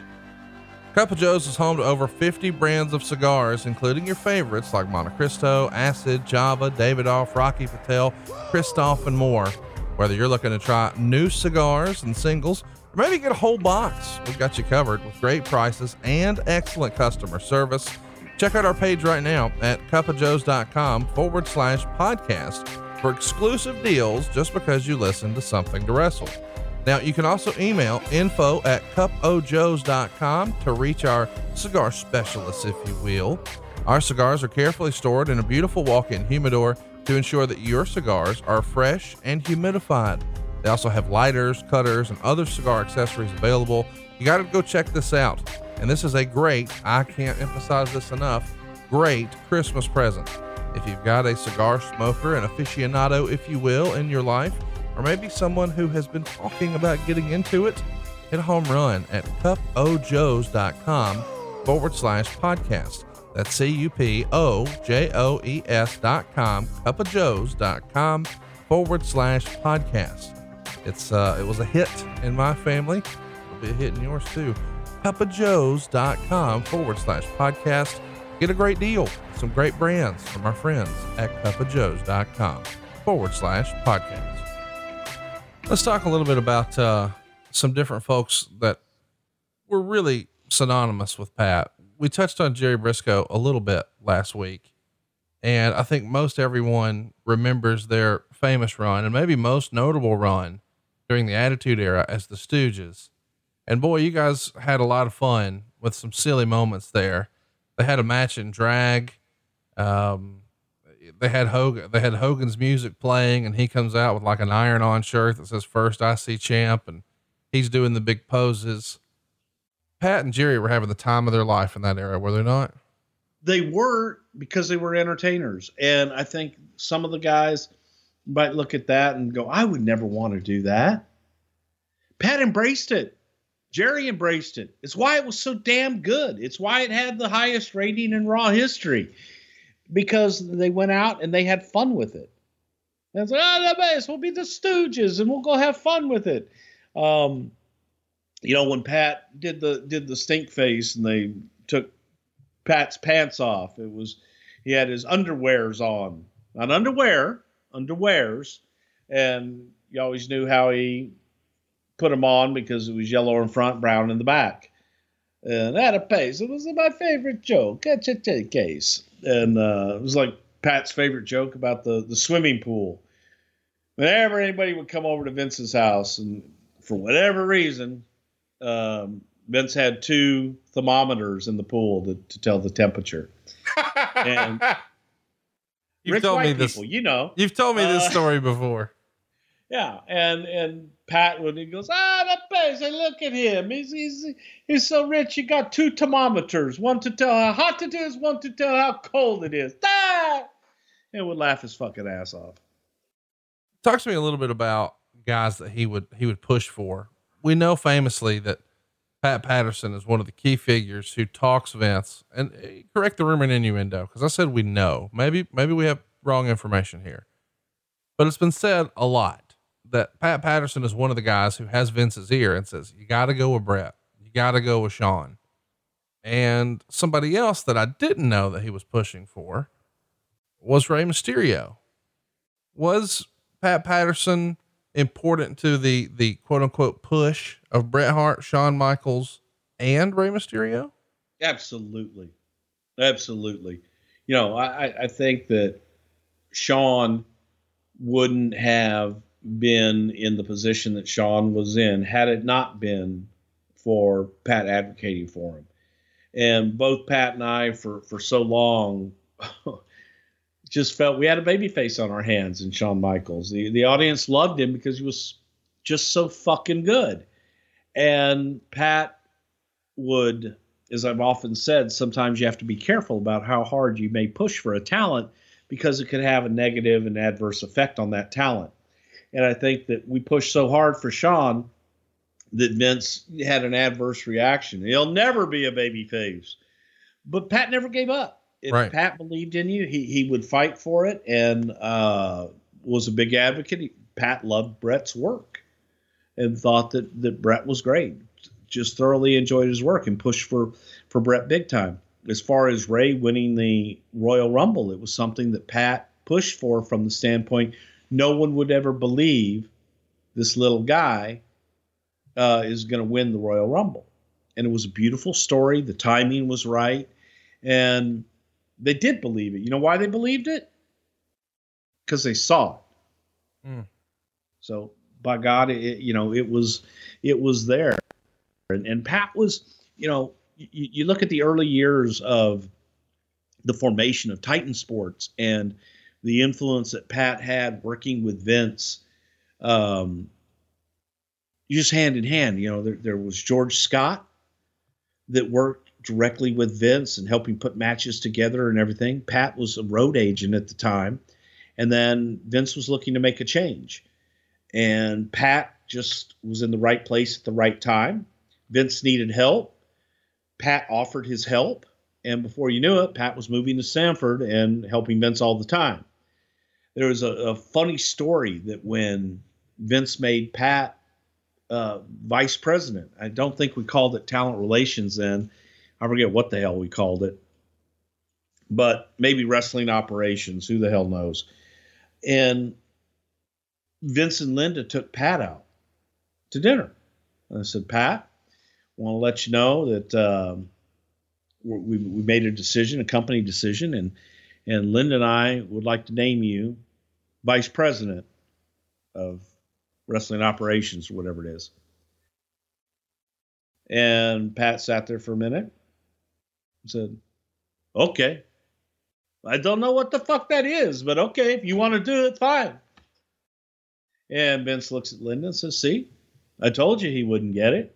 He wouldn't, doesn't understand how important that is and what that means. And Pat looks at him and says, "What the fuck?" He goes, "It's a title. It's a belt. You put it on me, you can take it off of me. The face. It's a work. Yeah. I don't know. Vice president. Yeah, great. Who cares? And that's the way Pat was. Titles were a prop.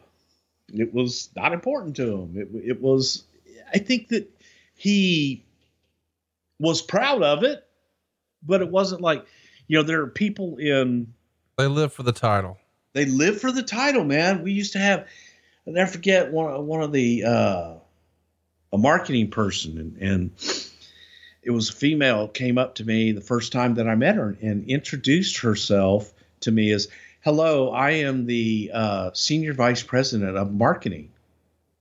I went, "Hello, senior." Yeah. She never gave me her name. Right. She gave me her title. I'm like, "Do you have a name?" It's funny. And the Pat didn't buy into that. He was like, "I just want to do my job. I just want to have fun. I want to go on at a pace and then create a little." It's like you're making a soup and you put. I like to put a little pepper in my soup, and then you put the noodles, you put the chicken. Sometimes I put the fucking meatball right in the soup. You got too many fucking guys in here putting in all their fucking ingredients. Your soup tastes like shit. I want to cook my soup my way. And then Pat had the famous analogy that used to drive Vince banana was when we would reach a point of disagreement and you're kind of at a stalemate. I want this guy to go over. Well, I want that guy to go over. I think this is a better idea. I want to do it this way. I want to do it that way. And when Pat would get to the point of frustration where we're not getting anywhere, he goes, "It's like ice cream. It's all ice cream. You like chocolate? I like vanilla. Pick a fucking flavor." And you just drive Vince crazy. He goes, "It's not fucking ice cream, goddammit." And he goes, "Vince, it's all the same. It's entertainment. It's wrestling. At a pace. You like it this way? I like it that way. It's still the same fucking shit. We just like it a different way. So yours is good. Mine's good. I don't know. Fucking Bruce likes strawberry. He fucking likes the fruits." You look at those simple analogies, they all make sense. I mean, I've been wondering, should I even bring this up, but you've told me a famous story. I don't know, the late 90s, we'll call it 97, 98. There was a celebrity tape that was on pay-per-view that everybody was talking about. Oh God. And there was a famous story that sometimes we would tease and you'd be like, "Oh, I can't do that." But you did do it on a few live shows and he clearly was there for the joke. And I don't know. Do you feel comfortable sharing that story now? No, yeah, it was, it was funny because Jerry Briscoe and Pat Patterson and I traveled up and down the highways for so many years. And we there's just such a love and Pat, Jerry and I, we talked about everything. Nothing was off limits.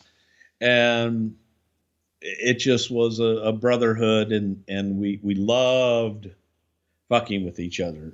We loved ribbing each other. We loved, busting balls and what have you. And we were staying actually in Houston at the Sofitel Hotel near the airport. And we're going back and forth, I think San Antonio and Austin or something like that. But we were based in Houston. And the first day we get in the car and Jerry and I are talking and Pat's in the back seat. And I said, "Hey man, what movies did you watch last night?" And we were talking about our movies that we watched. And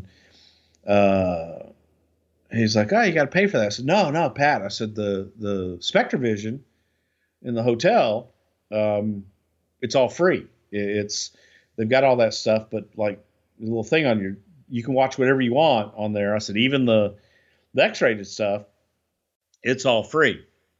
And, at the time, there was a famous celebrity tape out of Pam Anderson and Tommy Lee. Very famous sex tape that had leaked out, and that was on the Spectravision in the hotel. And so Pat, so he goes, even the X-rated movies and everything, right? I said, yeah. And he says, well, what do they have good? I was like, I don't know. I mean, but they got the Pamela Lee, Tommy Lee tape. And Pat asked me, I'm going to clean it up. Pat asked me, what, he says, so this Tommy Lee, how's his private part? I'm like, I don't know, Pat. I mean, it's big. That's all I know. Man. It's like a horror. It's big. So anyway, we travel on. We were unmercifully fucking with Pat on this particular trip about a lot of things. But we get back to the hotel that night. He can't wait to get away from me and Briscoe. And I said, hey, Pat, don't forget, the movies are free in the room. Okay. So. And by the way, we should mention the movies are not free. It's going to be on his bill. You're fucking. No, they were free. Really? They actually were free. Oh, I thought that was the best part of the rib that he had to pay for the shit too. No, he wouldn't know. It was like all you did was go to the channel and like they were up. They were free. And so we get in the car the next morning and we're driving along. And I'm like, hey, Patrick, did you watch any movies last night? Oh, boy. Yeah, I turned on that fucking thing you told me about with the girl and the guy, and I'm fucking watching it. And I said, well, what'd you think? Oh, boy. Boring. Fucking boring. It started off, she takes it and kisses it, and the boo, and the face goes, boy, I could show her a thing or two.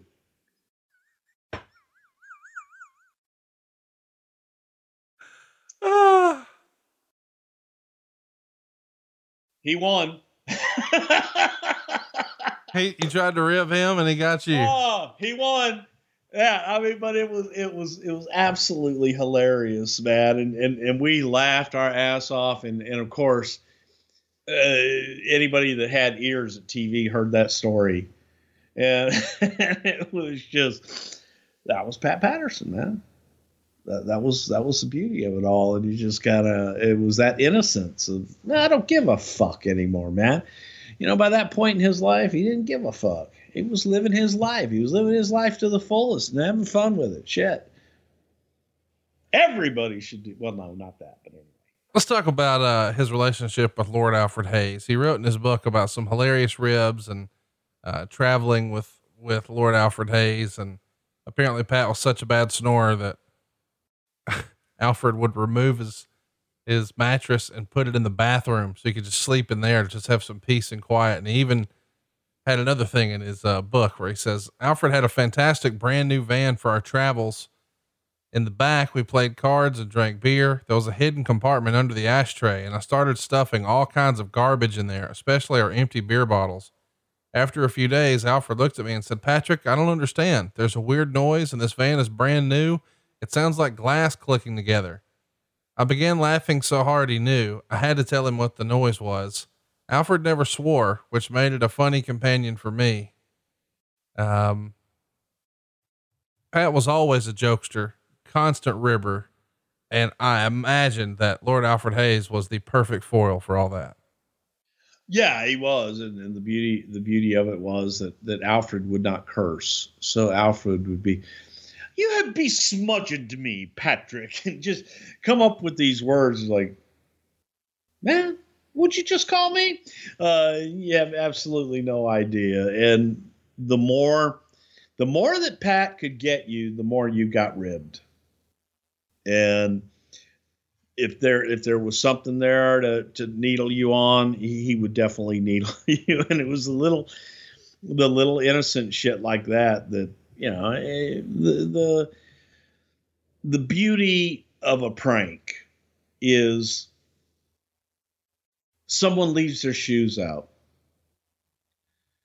It's no fun to take both shoes. Right. That's not fun. That's just mean. However, if you just take one shoe, now that's funny. Because now they have to look for the other shoe. And if there was ever somebody on the plane that would sit down and be, riding in first class or wherever the fuck you are, somebody would take off their shoes and go to sleep. Lo and behold, the end of the trip, when they would wake up and you'd land, they'd go down to put their shoes on. And one shoe would be missing. They would get down on their hands and knees and look under the seats both ways. And Pat would help them. Pat would get down in the aisle and look, I think I see it way back there. It's way back there. I think I see it on the floor. And he would have either put it in the bathroom, behind something, or he would have put it in the overhead in somebody else's bag, or just wherever. And he would actually help them look for a shoe that didn't exist. Laughing his ass off the whole time. And telling, I think I see it. The other thing he would do is going through a crowded place, whether it be an airport or a mall or whatever. He'd go,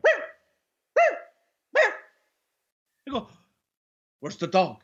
Especially if a little kid's around. You hear that doggy? And the kid would look around and go, and the kid would look over here, and Pat would go on a chase for the imaginary dog that didn't exist with this kid. Tremendous. And the parents, and they're all looking around, and it was constant, just absolutely constant. It was the same bit. It was like, watching Henny Youngman 100 times in a row, but it was always funny. When he's transitioning to being more backstage, he's working as a road agent with Jay Strongbow, Rene Goulet, and Jack Lanza. That's quite the cast of characters right there, is it not? Well, that's to say the least. Yeah. And Pat thoroughly enjoyed ribbing Jay Strongbow, just because Chief sold.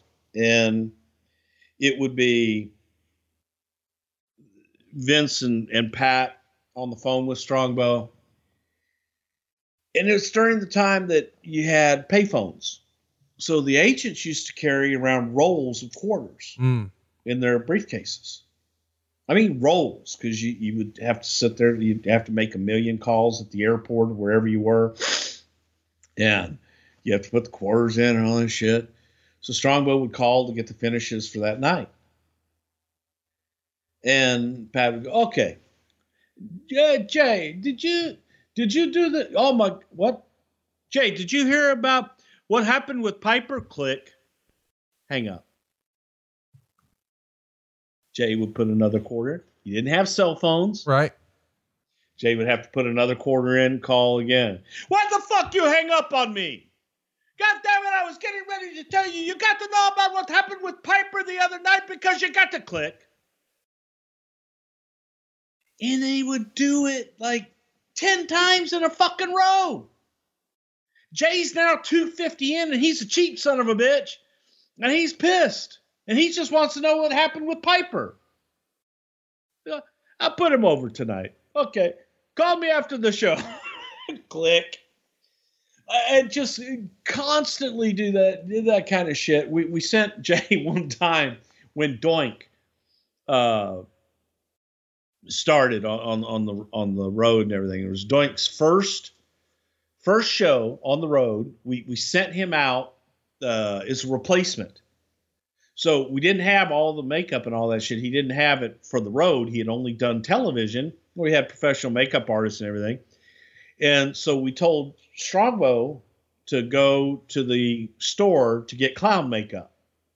Well, Strongbow ain't going to do much other than go from his hotel room to the building and back. There ain't going to be any stops in between. But this was, God damn it, Jay. You have to go do this to make sure it's done right. And they give him a list of all this shit to get. And in the middle of the list is Tux. Wimpy.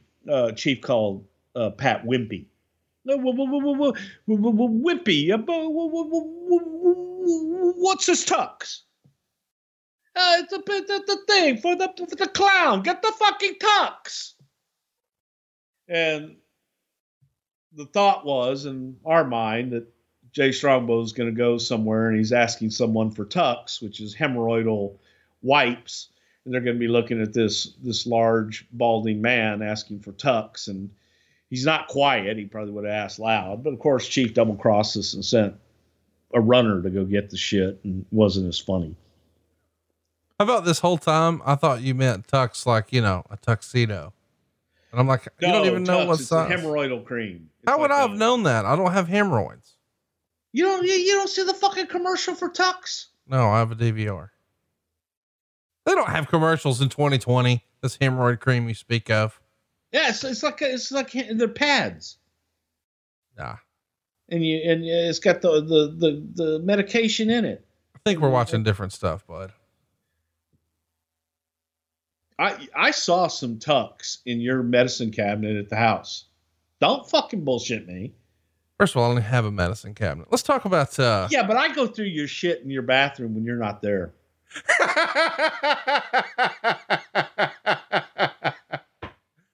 Well, that checks out. Yeah. Okay. Yeah. Uh-huh. That's right. Let's talk about another Mr. prank. Tucky McGee. Tucky McGee. That'll be a shirt. Tucky Thompson. Fuck off with all this. Tucky Thompson.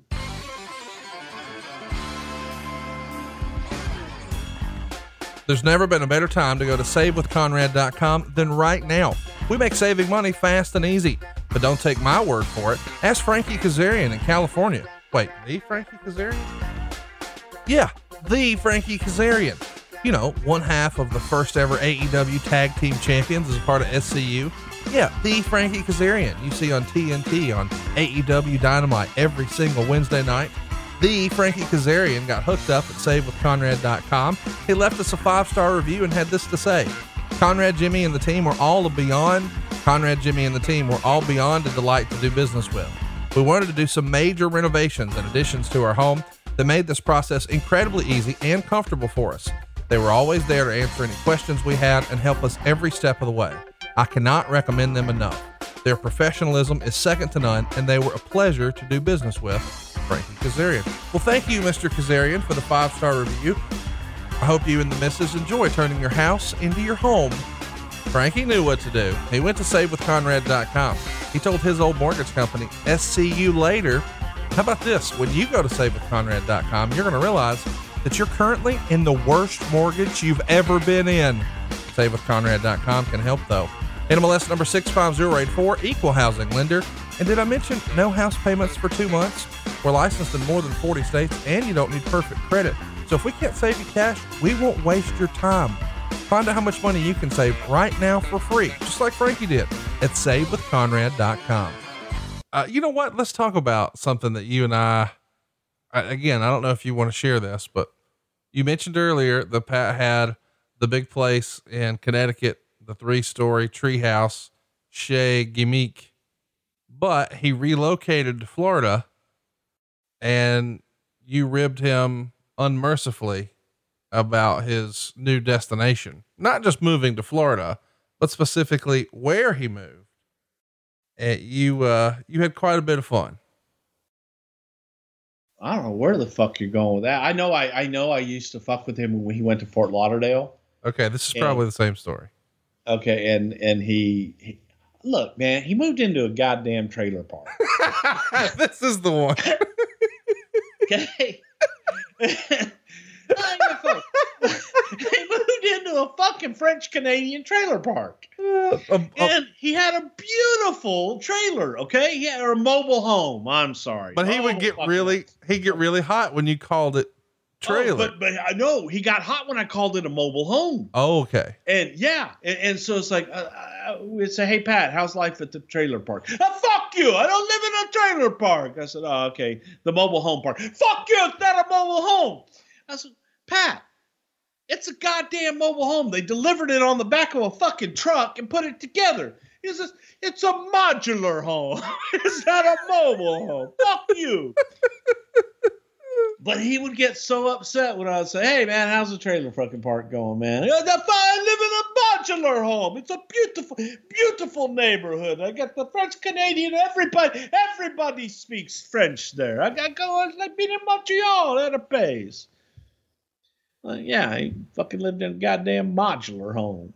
Well, the fucking trailer." One of the times when we did a show down in Florida, Pat came to meet us, and he slid in the parking lot on 2 wheels in that turbo Porsche SUV that he had. Was Pat always a car guy? No, not at all. And that was one of the funny things when he showed up in the Porsche, was because Pat, for the most part, always had like a Lincoln Town Car, just comfortable, simple, and didn't really care. Then I think he got a convertible when he went to Florida. Maybe like a Chrysler LeBaron. That was Bobby Heenan's ride, man. The Chrysler LeBaron convertible. But yeah, when Pat came in that fucking Porsche, man, that was the first car that he ever bought for himself. That was a gimmick car, that, as he called it. I love my gimmick car. Fuck it. I'm fucking 70 years old. Fuck you. At a pace. Did Pat smoke his entire life, as far as, when you knew him? Oh, goddamn. Yes. He quit probably 5-6 years ago.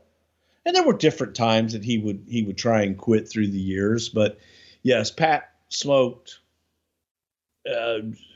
all the fucking time.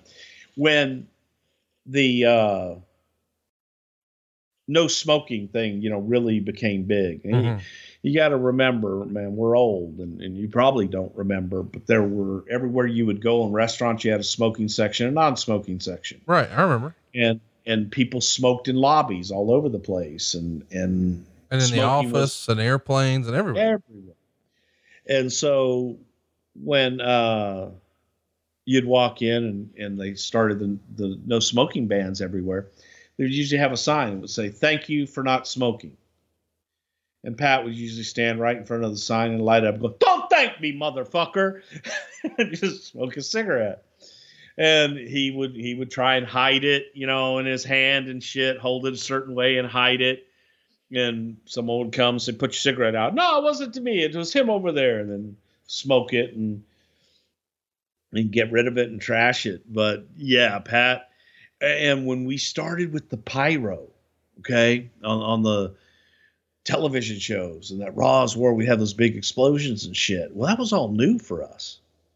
And Pat would walk out with a fucking cigarette, 3 feet from enough pyro to blow us all to kingdom come.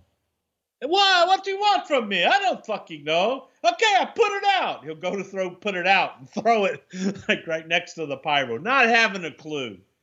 But yeah, Pat smoked a lot. Never smoked pot.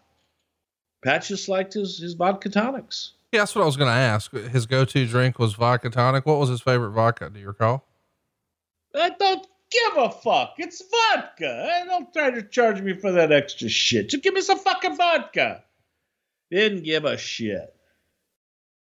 There's a story he wrote in his book about him and Vince in Houston once. He says, "We're waiting for our plane with 45 minutes to kill. I decided to go to the restroom and smoke a cigarette. You could do that back then. Someone took the stall right beside me, and then the person spoke. 'Patrick, open up your book. We're going to check our numbers to see if we should run that town again after tonight.'" In the toilet, conducting business. When I said Houston, you knew the story. Oh yeah, at the fucking airport, man. And Pat was like, just couldn't wait to get away from Vince. Goes in, take a shit, have a cigarette, gonna sit in the stall, smoke. Next thing you know, yeah, Vince is there. Get your book out. We would ride with Vince into New York to get a haircut. And one of the best nights that the three of us ever had together. So much fucking fun. But we started at the house, and it's like 3:00 in the afternoon. And Vince says, I got to go into the city to get a haircut. Let's go, guys. Why the fuck do we have to go? God damn, we'll get some work done. So we go into the city. He's going to a new place. All right. And he used to go to this one place to get his hair cut. Now he's going to this place in the basement of the St. Regis Hotel in Manhattan. Well, we knew the other place, had bars and shit around it, had a bar in the hotel and everything, and nice, and a lot of bars and shit around it. So Vince goes in to get his hair cut, and Pat and I are sitting there, and he's like, what do you want to do? Yeah, fuck this. I'm going to go have a drink. We walk around, we go down, and we go to the bar in the St. Regis. And I go up, I ordered a vodka tonic and a Coors Light. It was like $13.50. Now again, this was a while ago where fucking Coors Light and a vodka tonic should cost like $7. Right. And I'm like, $13.50. I said, no. I just want one Coors Light and one vodka tonic. Yeah, $13.50. Motherfucker. So I bring it back. I tell Pat how much it costs. So, fuck this place. So we go walking around trying to find a bar. Right. Nothing close. Nothing.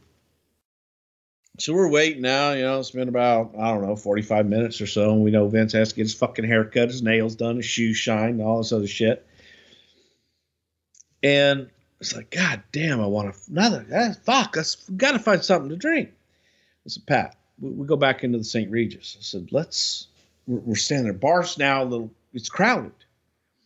And these three women get up from a table right where we're standing. I said, let's just sit down here. We'll order a round of drinks and we'll have a few drinks or whatever here. Vince is going to finish up soon. He's got to come find us. He's not going to leave us. He'll come find us. When he comes to find us, we'll get him a drink. And then, sit down. We'll have a couple of drinks with him. He'll pick up the tab. Don't worry about it. So Pat and I have a few drinks. And sure enough, here comes Vince around the corner. He's looking for us on cue. Waitress is there. I said, hey, yeah, bring us another round of drinks and add a double doers on the rocks for him. Thank you very much. Get on your way before he can say no. She comes right back. She brings the drinks down. I said, go ahead and bring us another round.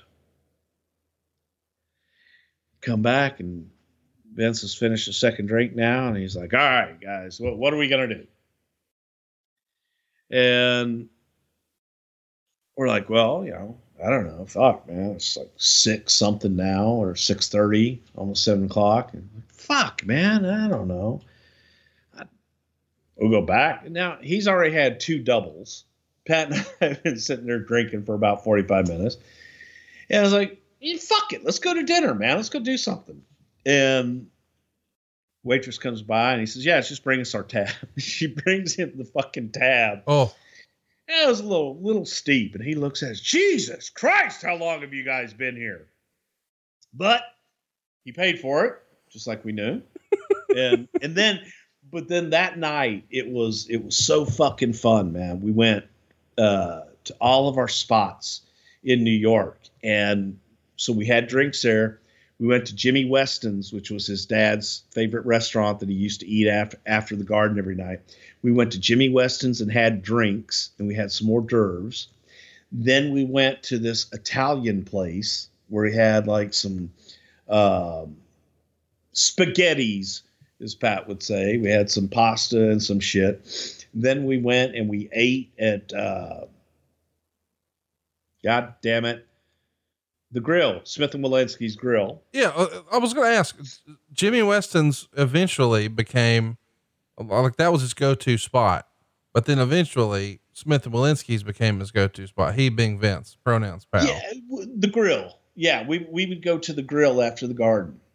The right side, that's the bar, not the it's main like dining the bar room. and they got tables and shit in there and everything. And it's just a little livelier. Yeah. And so then we went there for dinner, and then we went to Gallagher Steakhouse for rice pudding for dessert. Then we went to go have drinks and have meat pies because there was this Argentinian restaurant bar that Andre used to go to and have meat pies. So we had to go there to have basically our nightcap and get a fucking meat pie. So it was just the best night, best day, because at 3:00 we left the house, went into the city, and then we just, fuck it. We're in the city. Let's go. let's just go and have a good fucking night. We hit all of our spots and went home. You know, one of the things we didn't spend a lot of time talking about last week, but Pat Patterson was a big part of WrestleMania 1. Muhammad Ali was, of course, going to be there for the festivities, and Pat Patterson's there. And you fast forward in WrestleMania 4, we see, coming down to ringside, and Pat is her escort, and he's got his hands out on both sides to protect her. He did the same thing with WrestleMania 10. He would write in his book that he made sure he walked behind him to make sure no one could try to pull his hair, because of course Burt was wearing a wig. And allegedly he even told Donald Trump about it, but Pat loved the interaction with the celebrities and, being the buffer between them and the fans whenever possible. Right. Well, you know why Pat was in with Ali at WrestleMania 1, because Pat had worked with all those guys all during the week, laying out the match with Mr. T. And Pat knew the match forward and backwards as well as everyone else. And Ali was, didn't have a clue. I don't know that, the Parkinson's is really, but he was an outsider. You're putting him in there with three guys that are pros and Mr. T, who also was a outsider in there. So when they're looking at it, go, well, fuck, man, you got Muhammad Ali refereeing. He doesn't know how to referee. So Pat, he goes, we'll put Ali on the outside, have him be the outside enforcer referee. We'll come up with a spot for Ali to get involved. But Pat was in there to maintain control and keep everybody calm and make sure that everybody got through the match, but also to kind of keep an eye on Ali on the outside of the ring, who really wanted to get involved. And Pat was really good friends with Liberace. Barnett was friends with Liberace as well. And, Pat Patterson, it was always funny when holy shit, Mike Tyson, when Tyson came back and Tyson met Pat, it was like meeting God. He was like, oh my God, Pat Patterson, I watched you when I was a little kid. I remember you matching. And he just was enamored with Pat. And then when Pat is helping Mike through all of this stuff, it was like, oh my God, I'm working with Pat Patterson. And it was mutual, that a lot of the older guys and younger guys had seen Pat through the years working, and now he's backstage. So there was, they knew each other from afar, from their celebrity. And yeah, Pat loved that shit.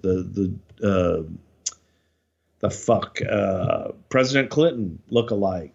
Oh my God. We laughed and just cut up with that guy forever.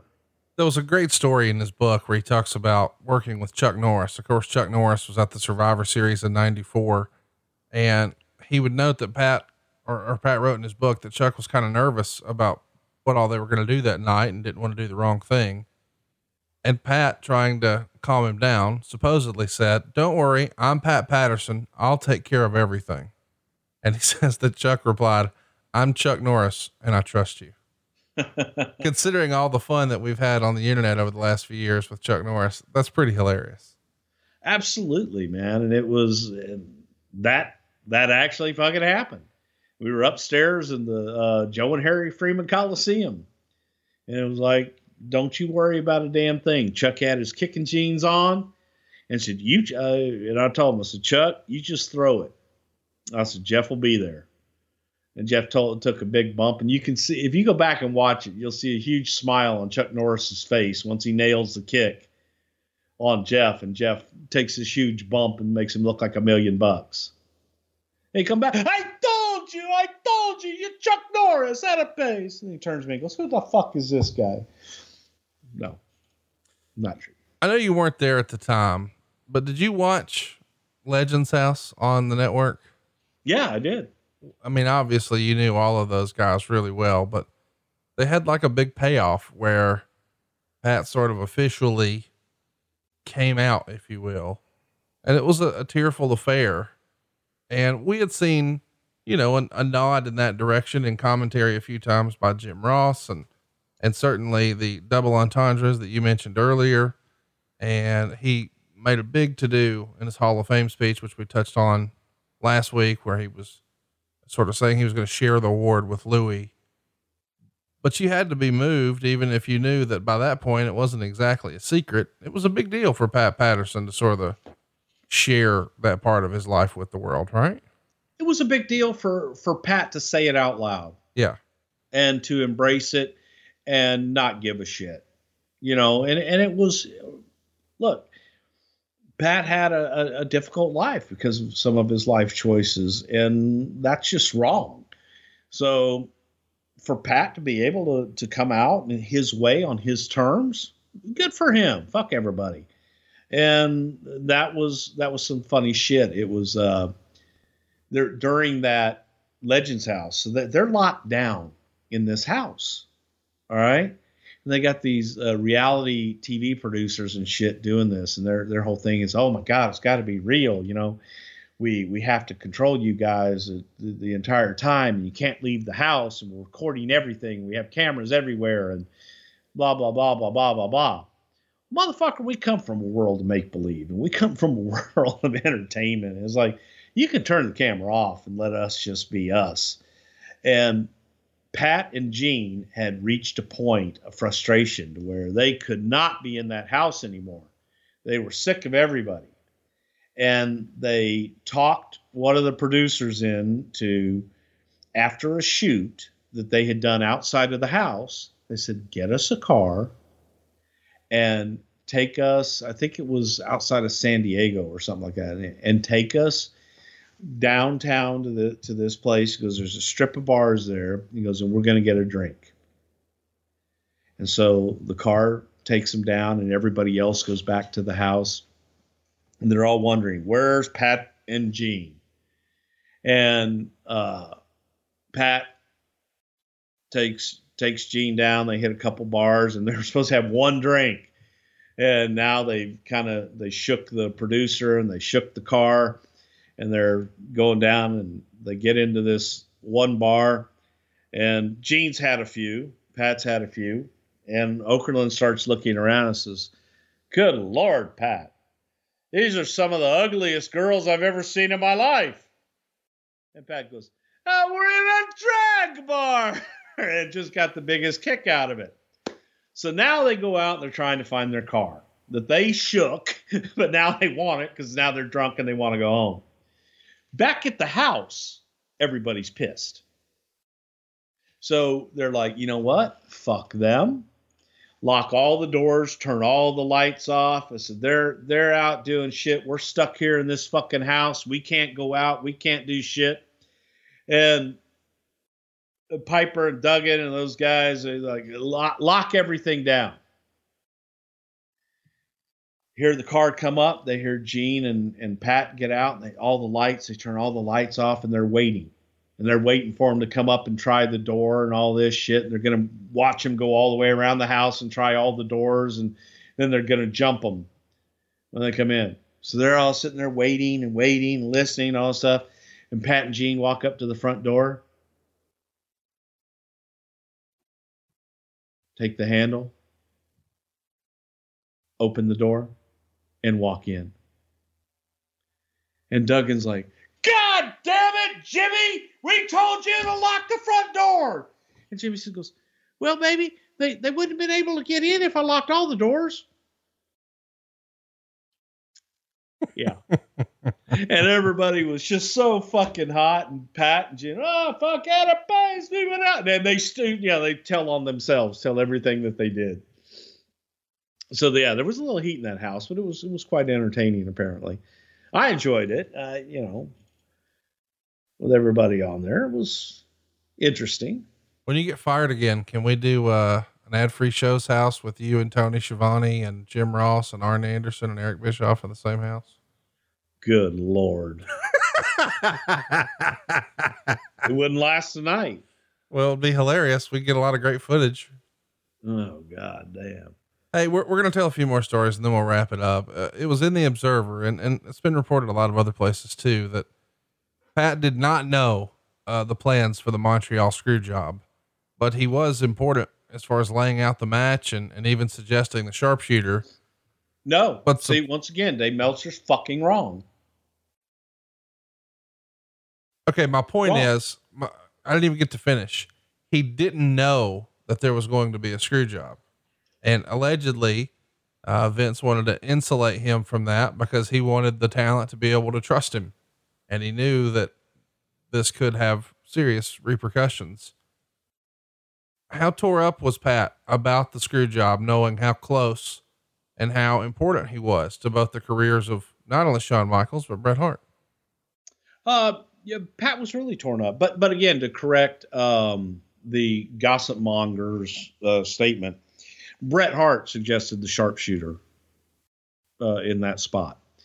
So Pat was the agent, but Pat did not know, what was going to take place. Right. And after it happened, Pat watched it, and Pat was disgusted, and he was so mad that, he started to leave. And Pat thought about it, and he walked out, and he thought about it. He says, if he left, he felt that would make him look guilty. Right. And the more he thought about it, the more, he was like, fuck that. And he walked into Bret and said, Bret, standing in front of you, I knew nothing. You want to punch me out? Punch me out. But I'm standing here looking you in your eye, and I didn't know a damn thing. And I love you. And, I'm sorry, but I just wanted you to know that. And, Bret shook his hand, and it was what it was. But no, Pat didn't have a clue. Not a clue. Hey, Bruce, and to give you a quick shout out, we have recently been talking a little bit more about the importance of having a money guy here on some of my shows. And I just casually mentioned that you're using friend of the show, Lenny Bakken, who I think is on Twitter. Let me see if I can find his handle. I interact with him all the time, but I sometimes forget his handle. Thank goodness for autocorrect every now and again. LENNYBAKKEN. Anyway, yeah, there he is. Lenny Bakken is a financial advisor. He's your money guy. And everybody on these various shows talks a little bit about the importance of having a money guy. Jim Ross's money guy has been well established now for 20 years. And of course, we've heard the famous story from Arn Anderson about when he was coming to grips with the reality that this surgery he had in 97 was going to be the end of his career. But he thought, man, this might be the end of my whole life. Thank goodness he had a money guy. Anyway, just wanted to take a minute to send a shout out to you, Bruce, because I know that you've used Lenny for a while now and put him over big to me off air. And then I just mentioned it on the show, and I'm starting to get people DMing me saying, hey man, Lenny is really hooking me up. So friends helping friends here on the show, and a friend of the show, Lenny Bakken, makes it possible. So if you haven't already, check him out on Twitter. He's a fun dude to follow. He's at Lenny Bakken, and he's a big fan of everything we're doing over at adfreeshows.com. Big wrestling fan. And you see his profile picture is him and Arn, and then his header is me, him, and Bruce at the first live Something to Wrestle. God, it feels like 100 years ago. And one day you'll look back and think about that, maybe with your money and Lenny. So shout out to Lenny, man. I love when we have these success stories, friends helping friends through wrestling. Come on. There was another rumor that you and I've touched on before, I believe, that, and he even wrote in his book, there was another rumor that I quit the business in 2004 as Triple H was starting to assume more responsibilities. Now that's complete bullshit. Believe me, when I write this, I was burned out at the time, and it was probably the third or fourth time I've quit. I lost count. But no, I don't want Paul to fail. In fact, the opposite is true. I desperately want him to succeed. I want the business to continue to thrive after I'm gone, after Vince is gone. Paul knows he's now part of the family. He knows because I've said to him, I'm not looking for a job, but if I can ever help you with anything, just ask and I'll be there. I'll be there for you just as I was for Vince and his dad. You'll always get the truth out of me. Where do you think these stories, if you will, of, because that's been said a lot, that Pat Patterson and Triple H didn't get along. You saw them interact. You know the truth. That doesn't just grow on trees, does it? Yeah, apparently it does. Okay. Because it's not the truth at all. Pat, and you know, go back to the early days with Triple H, and Pat was a huge fan and saw something in Triple H that other people didn't see, and was a big advocate.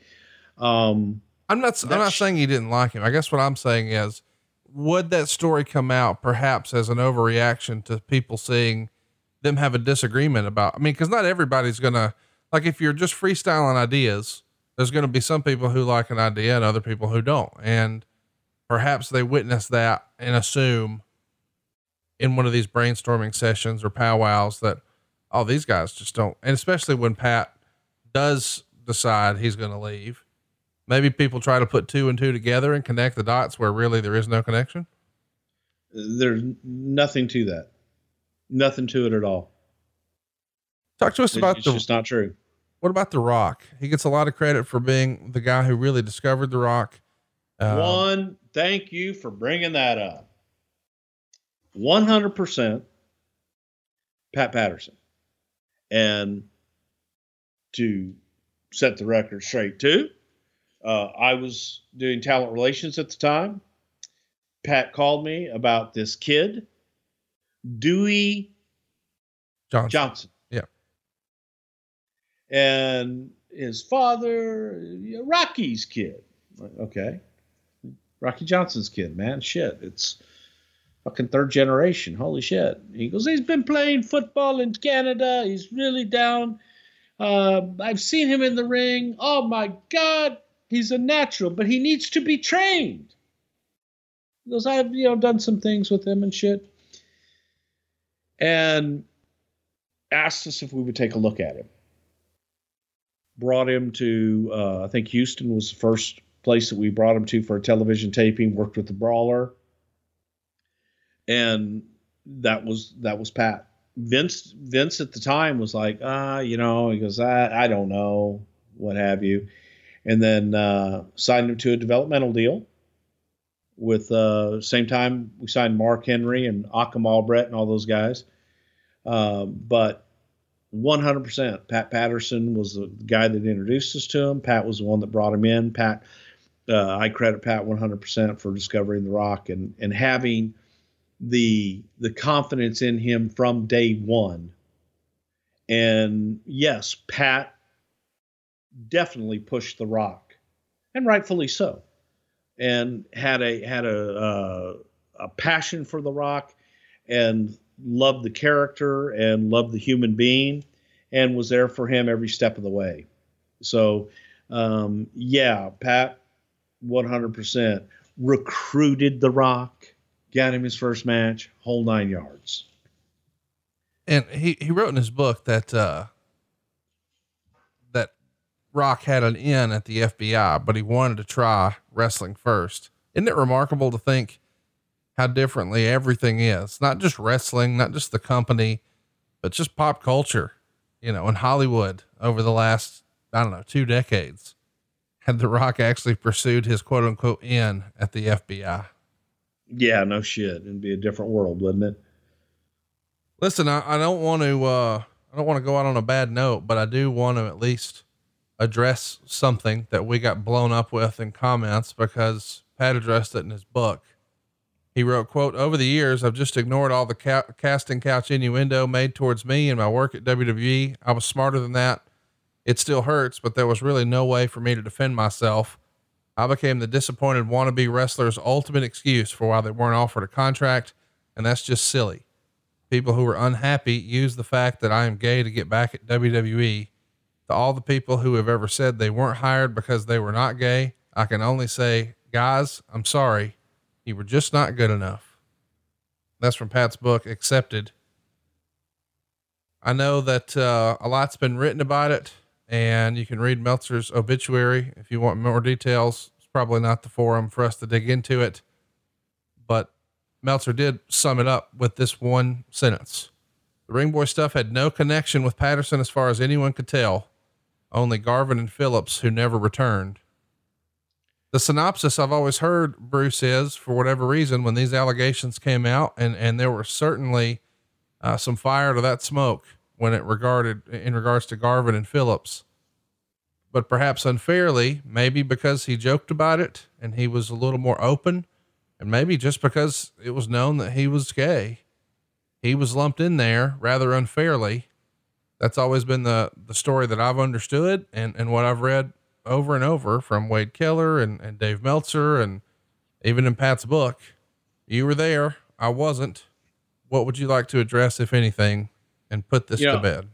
I spent more time with Pat Patterson, through the years than we did with our spouses, and the allegations. It's just complete bullshit. I won't even dignify it with an answer because it's just rumor, innuendo, and it's bullshit, and it's hurtful, and it's wrong. And Pat, I think, summed it up best, is that it's from a lot of disgruntled people that, you know what, maybe just weren't good enough to make it, and were looking for an excuse and thought that he would be an easy excuse.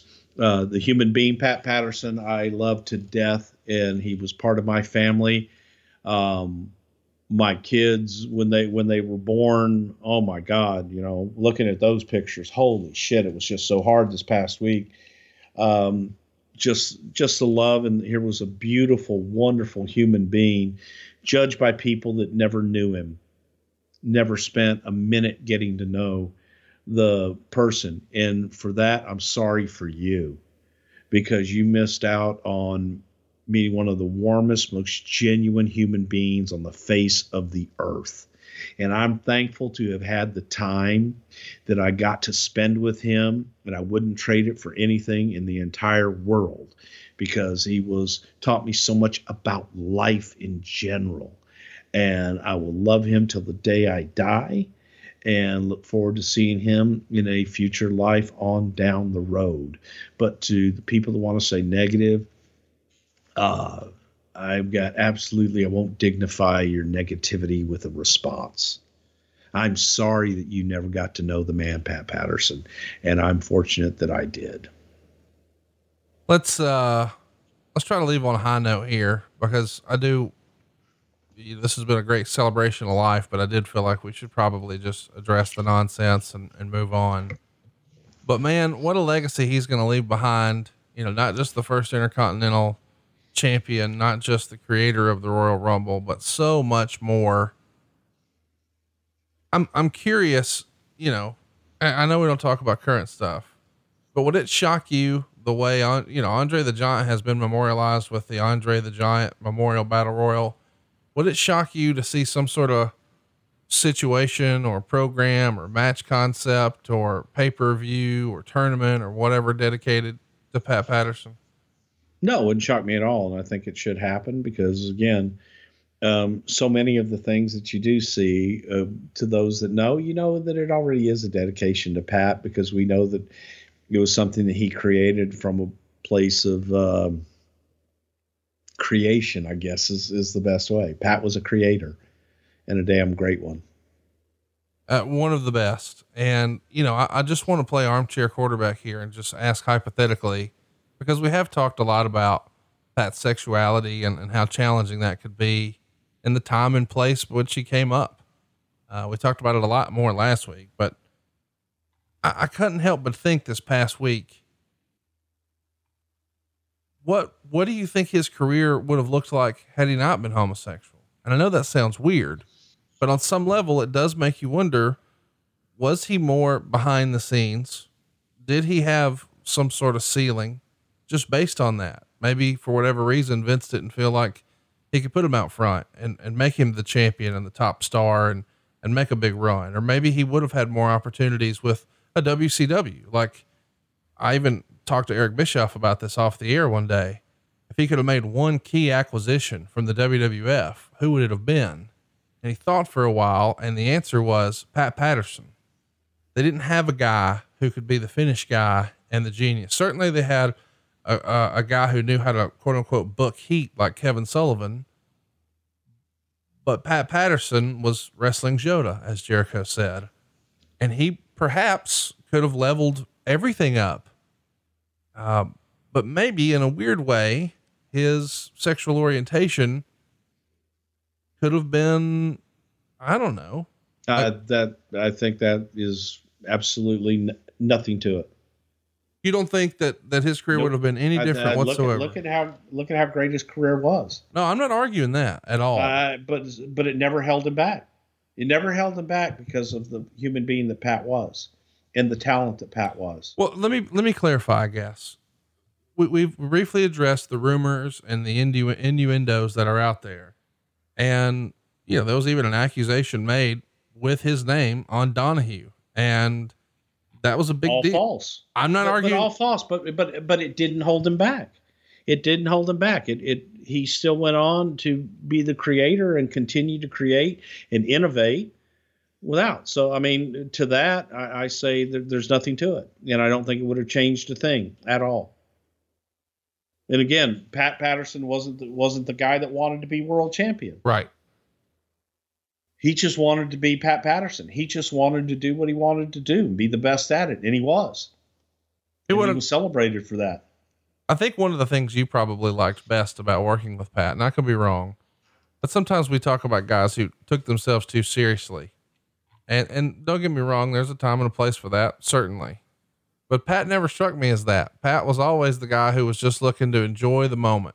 And I think that's probably a lesson in life about just making the most out of every day and every moment and every experience. And he was not necessarily there to steal a Hillbilly Jim line. I'm not here for a long time. I'm here for a good time. Is that Pat Patterson? Yeah, Pat, but I do think Pat wanted to make a difference, and Pat did in everything in every life that he touched in a positive way. Well, boys and girls, we hope you've enjoyed, episode 3, 3 shows in this last week, all about Pat Patterson. You know, next week we've got a fun show scheduled. Last week we were supposed to do Armageddon 05. This week we were supposed to do Rey Mysterio Jr., but I bumped it for Armageddon 05. Next week we're supposed to do In Your House 5, but at this rate, it might be Pat Patterson episode 4. But if Depends on what kind of mood I'm in. If we actually do In Your House 5, here's what we'll be talking about. Bret Hart and the British Bulldog for the world title, The Undertaker and King Mabel in a casket match, Owen versus Diesel, Hunter versus Henry O. Godwin in an Arkansas hog pen match with Hillbilly Jim as the special guest referee. Oh, goddamn, that was in Hershey. That's exactly right. That was a fun night. I bet there's a story about those pigs, isn't there? There sure is. We're going to find out next week. We hope, but you know what? I won't be disappointed if it's another episode about Pat Patterson.